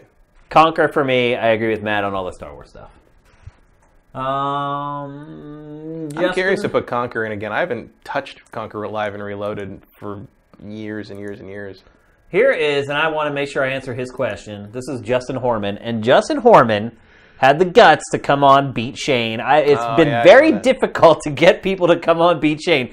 These people are giving us like $50 a month or more, but they don't want to play me in video games. I don't know what it is. It's not that good. Yeah, like I really suck. Obviously, if you've watched that Beat Shane, Justin stomps me to dirt at Duck Game. Come on, people. But anyway, he had the guts to come on and do the show. So when I reach out to some of you guys who are contributing $50 or more a month, let's do it. Beat my ass. Beat me down. It's not about like how good you look or how good you are or how good I am. It's about us hanging out one-on-one playing games together. I don't really even produce the show with the idea that a lot of people are going to want to watch it or it's going to do a ton of views. It's really as a thank you to the people who are donating a ton of money. It's me taking the time out of my day to give time to people who are giving to us. Worry about how good you look. Look who you're talking to. Yeah, obviously. I don't care. We are not here to be the supermodels of the game journalism world. Yeah, that's for sure. So, Justin, thank you very much for playing with me. And here is Justin's question. With Red Dead Redemption getting its Xbox One Enhanced patch this week, what other 360 game that is not released on PC do you think deserves to get patched? I would love to see those enhancements applied to all 3 Fable games. Yeah. I don't know if that would do Fable 2 any favors, because that has kind of a gross art style in places. But I would like to see the Fable games get some love in that arena. Oh, wait, the first Fable was for the original Xbox, right? Yeah, I guess I think Lost Chapters is already backwards compatible. Wasn't Fable 3 the only one that was for 360? No, 2 Fable and 3, 2 and 3 were 360. But I believe Lost Chapters is already backwards compatible, and 2 and 3 are as well, but they don't have any enhancements right now. I honestly cannot, with my own brain, parse what games that came out for Xbox 360 that never got a PC version. I could not supply that information to you. I don't think there are PC versions of Fable 2 and 3. I'm saying you're right, but I can't pluck out a game that I can definitively know whether or not it ever had a PC version. Because a lot of times the PC version came much later. This is not 360, but you know what I'd love to see them do this for, just to acknowledge that it existed? Brute Force. Oh, gosh. Remember that? You remember the Halo killer? You have an uncanny ability to pluck terrible games out of the past. You remember how hype that was, though? I remember it. That I had just completely forgotten about. That fucker was on the cover of magazines. I know it was. Dude, the Xbox got a lot of... The first Xbox, and in some cases the X360 exclusives, got way more hype than they ever deserved. Yeah. Like, it's crazy. Like, you brought up a couple original Xbox games today I had completely forgotten about. Because we were talking about, like, before the show, we were talking about, like, what's left. Right. I'm like, I don't know if somebody really has a Jones to play Azuric or Nightcaster again. Yeah, there was a Nightcaster, too. You remember that? I know. Fusion Frenzy's already on there, I think. Fusion Frenzy was one of the hidden gems for a lot of people because it was a good couch. Yeah, it was actually fun. Yeah. Let's see what else we got here. There were a lot of weird Xbox only like games where they were just throwing stuff at the wall to see what's stuck. Here's a great question from Scorpier. What game mechanic do you miss?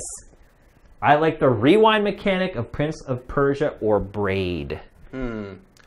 I really like, and I guess it's still around because the series isn't dead or anything, but I really like Gears of War's active reload gimmick. It's hardly ever done. And no one, I actually asked Cliff Bleszinski that once, like, how come no one steals that? How come no one There have been a couple games. But like I when I first played Gears of War, I was like, oh, this is how you're going to reload from now on. Like this isn't just how games are going to do this because this is such a good idea, and like. So, I mean, like Battlefront 2 does it, and that's the only other game like that I can think of recently. And I asked him once, and he's just like, I have no idea. I think it's great. And I'm like, I agree. It's like, so yeah, I think that would be something I would think of is like, it's not just that like I miss it because I can always just play Gears of War, but like, it's weird that more people don't steal that. Yeah. I would say, and I talk about this game all the time, flying in Star Siege Tribes. Shooters just do not let you fly. That's probably a big reason why I liked Lawbreakers, because it had those sections of each map where there's 0G, and you could actually get that Z-axis in on the combat. Yeah, it's like that and like Titanfall are the only two that really use that to any real degree. Yep, a lot of times you'll get them in a shooter, but it's like you get one burst, and then you fly and you land down. But like the flying in Tribes, like you could actually manage your pack, so you could jet up, and then you could just like burst it and actually get like crazy long distances out of it. So that for me is like a mechanic that I would love to see come back, but I doubt it ever will. Let's see if we can get a couple more here. Kadaz1, are loot boxes done, or do you agree with Jim Sterling that the industry doesn't have that kind of class? Do you think the ESA will go after mobile games in the same way, or is that someone else's wheelhouse? I'm going to need to read that again. Are loot boxes done, or do you agree with Jim Sterling that the industry doesn't have that kind of class? Do you think that the ESA will go after mobile games in the same way, or is that someone else's problem, really, is what he's I think the mobile games are someone else's problem. The ESA doesn't care. I think it should care. It should, but it doesn't. Because to us, we consider mobile games like this other class of games, but to the people who actually can make changes to this kind of stuff, they're just all video games. And so I don't think we should allow the ESA to compartmentalize and say, oh, we're only going to work on core games or games that like hardcore gamers care about. Well, you're right, but it's not about allowing. Like, we don't get to call the shots the ESA does. And let's not forget, that's been in mobile games for a decade now, and we didn't, nobody gave a shit until it showed up in a Star Wars game. If they took out stuff like that out of mobile games, the whole industry would mobile collapse. industry would collapse in on itself. That's the whole point. It really would. I mean, the mobile industry is about exploiting psychological defects in people. It's not about making good games. Yeah. Like, I mean, obviously, you've actually learned that firsthand over the last 6 months. Well, I think if you've sat in on anything where where you see kind of, we don't have E3s for mobile games because that's not what they're about. Right. They're about manipulating people from a marketing standpoint. Let's hit the other part. Are loot boxes done? No. No. Not until people stop buying them. Yeah. I mean, look. Overwatch is going to keep loot boxes. Even if everyone else got rid of their loot boxes, Overwatch can have loot boxes. Because people don't complain about them with Overwatch. Right. Well, also, people don't complain about them unless they're in a game they care about. Right. Like everybody freaked out about. I've said this before, but everybody freaked out about Battlefront 2 because they want to play the Star Wars game. No one gave a shit about. All the loot boxes are still in Need for Speed Payback because no one cares. No one plays it. But the integration in Need for Speed Payback is actually worse. Way worse. Yeah. But no one threw a fit about it because. Well, there was a mild rumble. Yeah, but no one... And then EA put out a statement about it, and then no one cared. So no one ever bothered to follow up to see what actually happened. The furor over loot boxes will stop after they stop putting loot boxes in games the core demographic wants to play and doesn't want to ignore. Yeah. That also happened with Shadow of War. Yeah. So as soon as that stops, people stop screaming about it, and the ESA can quietly go back to not caring anymore. Yeah. That's what's going to happen. Is they're going to take loot boxes out of Luke boxes? That's what they should have called the Battlefront boxes, Luke boxes. How do you miss that one? So they're not going to go away. They're just going to go away in the games that we get angry about and then don't care about how they're exploiting people that play mobile games. All right, let's answer Nesteron's question. He is a brand new Twitch Prime subscriber and a brand new patron on Patreon. So let's answer his question. What do you make of Lawbreakers' failure? Well, in part, we talked about that with in the Radical Heights. Notice you had to check the I had name. to look at the paper. That's right. Yep. It is not a memorable name. I personally was really disappointed that it failed miserably because I really liked it. You can go read my game eval for it on Sifted. I was a fan of it. I really liked it. I liked the 0G stuff. I liked that it did have some unique mechanics, like the ability to kind of shoot behind you when people are running after you. That's something that like all shooters should have. Like it seems like if you get caught with your back to someone, you're just instantly dead. It had a ton and of a lot of shooters, if that happens, I just quit. I'm like, oh, they're going to kill me. But in that game, once you got good at it, you can start shooting from behind. At the very least, you could maybe survive and get away. I thought that mechanic was great. I thought the zero-G stuff was great. I thought the art was terrible. It was very indistinctive. It had a lot of good ideas. It's just, I looked at it and it just didn't spark anything. No marketing from Nexon. That didn't help. And it cost a lot as a buy. It was at $40. Yeah, saturated market. It was kind of hard, I think, was a problem too. And it also had a definite skill ceiling or skill floor, I guess you'd say. You had to get a certain amount good at it before you could you got your ass handed to you the first few times you played it. And it also just had the misfortune of sort of being, it was an arena character shooter that entered right as those sort of ended and the PUBG thing became the new hotness, and everyone sort of already had their arena shooter if they weren't going to move on to a PUBG thing. It was a character shooter that had no character. That too. That was probably its biggest problem. I mean, you look at the art and the characters in that game, I can't remember a single one of them. No. They all looked like characters that someone would have modded into Unreal Tournament 98. You're right. I actually really love the game. I'm really disappointed to see it do poorly. Yeah, it was a good game. It's just, it didn't catch. And every element just was either poorly thought out or poorly timed through no fault of its own. And it just didn't help that you look at it and it looked like a arena shooter that was made up of background characters from 90s Image comics. It just didn't catch. And at least Radical Heights, the characters pop a little bit. Yeah. Pop in the wrong ways in a lot of cases. Yeah, well, there's not much to it. Though. There's not much to it right now, but eventually I can see them having just crazy. This is not the same kind of thing where in PUBG where your people are trying to dress to not stand out. This is it's really easy to see people running around in Radical Heights. It's not a stealthy game, and it's not a bunch of drab grays and browns where people kind of blend into the environment. And you can see that the clothes that are available to upgrade and buy, people are going to look crazy in this game. It's not going to be about sneaking around, not making sure nobody sees you rolling around on your belly. It's going to be it's just crazy. Everybody just I can see that guy 3 buildings away through the plate glass window because he's got fireworks in his hair. That's the kind of thing I think this game's going to be, which will be a different experience than what the competition is offering, and at least.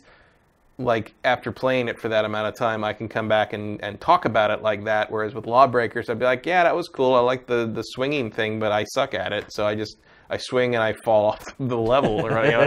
It's just, the barrier of entry was high, and there should be a market for, really highly skill-based shooters. But I guess not. Things aren't always the way they should be. Tribes was never a big hit either. No, Star Siege Tribes was... people like you, I've never played it because I didn't have access to a PC at the time, but there's that subset of people that's what they were playing at that time, like you, and they talk about it like this golden age of their life. Yeah. It's so far ahead of its time. Because it had the whole vehicles and base stuff, way before everything. And they all, everyone else says, there's never been anything else like it, even the other Tribes games. No, they've tried with the new Tribes games, and they just didn't have that spirit to them. They got too complicated. And it already was complicated, and they made it even more complicated. So that's it for episode 124 here on Sit the Games. GameFace probably is going to go down next Friday. I'm thinking we'll probably get back to the Friday schedule. We're almost there anyway. And Friday worked out a lot better for us as far as people being able to watch. During the week, we just get far fewer people watching a stream. We want to make sure that you guys can watch it if you have the time. And I think in Europe, we're pretty much in the weekend already on Friday. And obviously here, we're already in the weekend on Friday night. So probably going to go back to Friday. And again, just a couple more episodes of GameFace left here in our studio.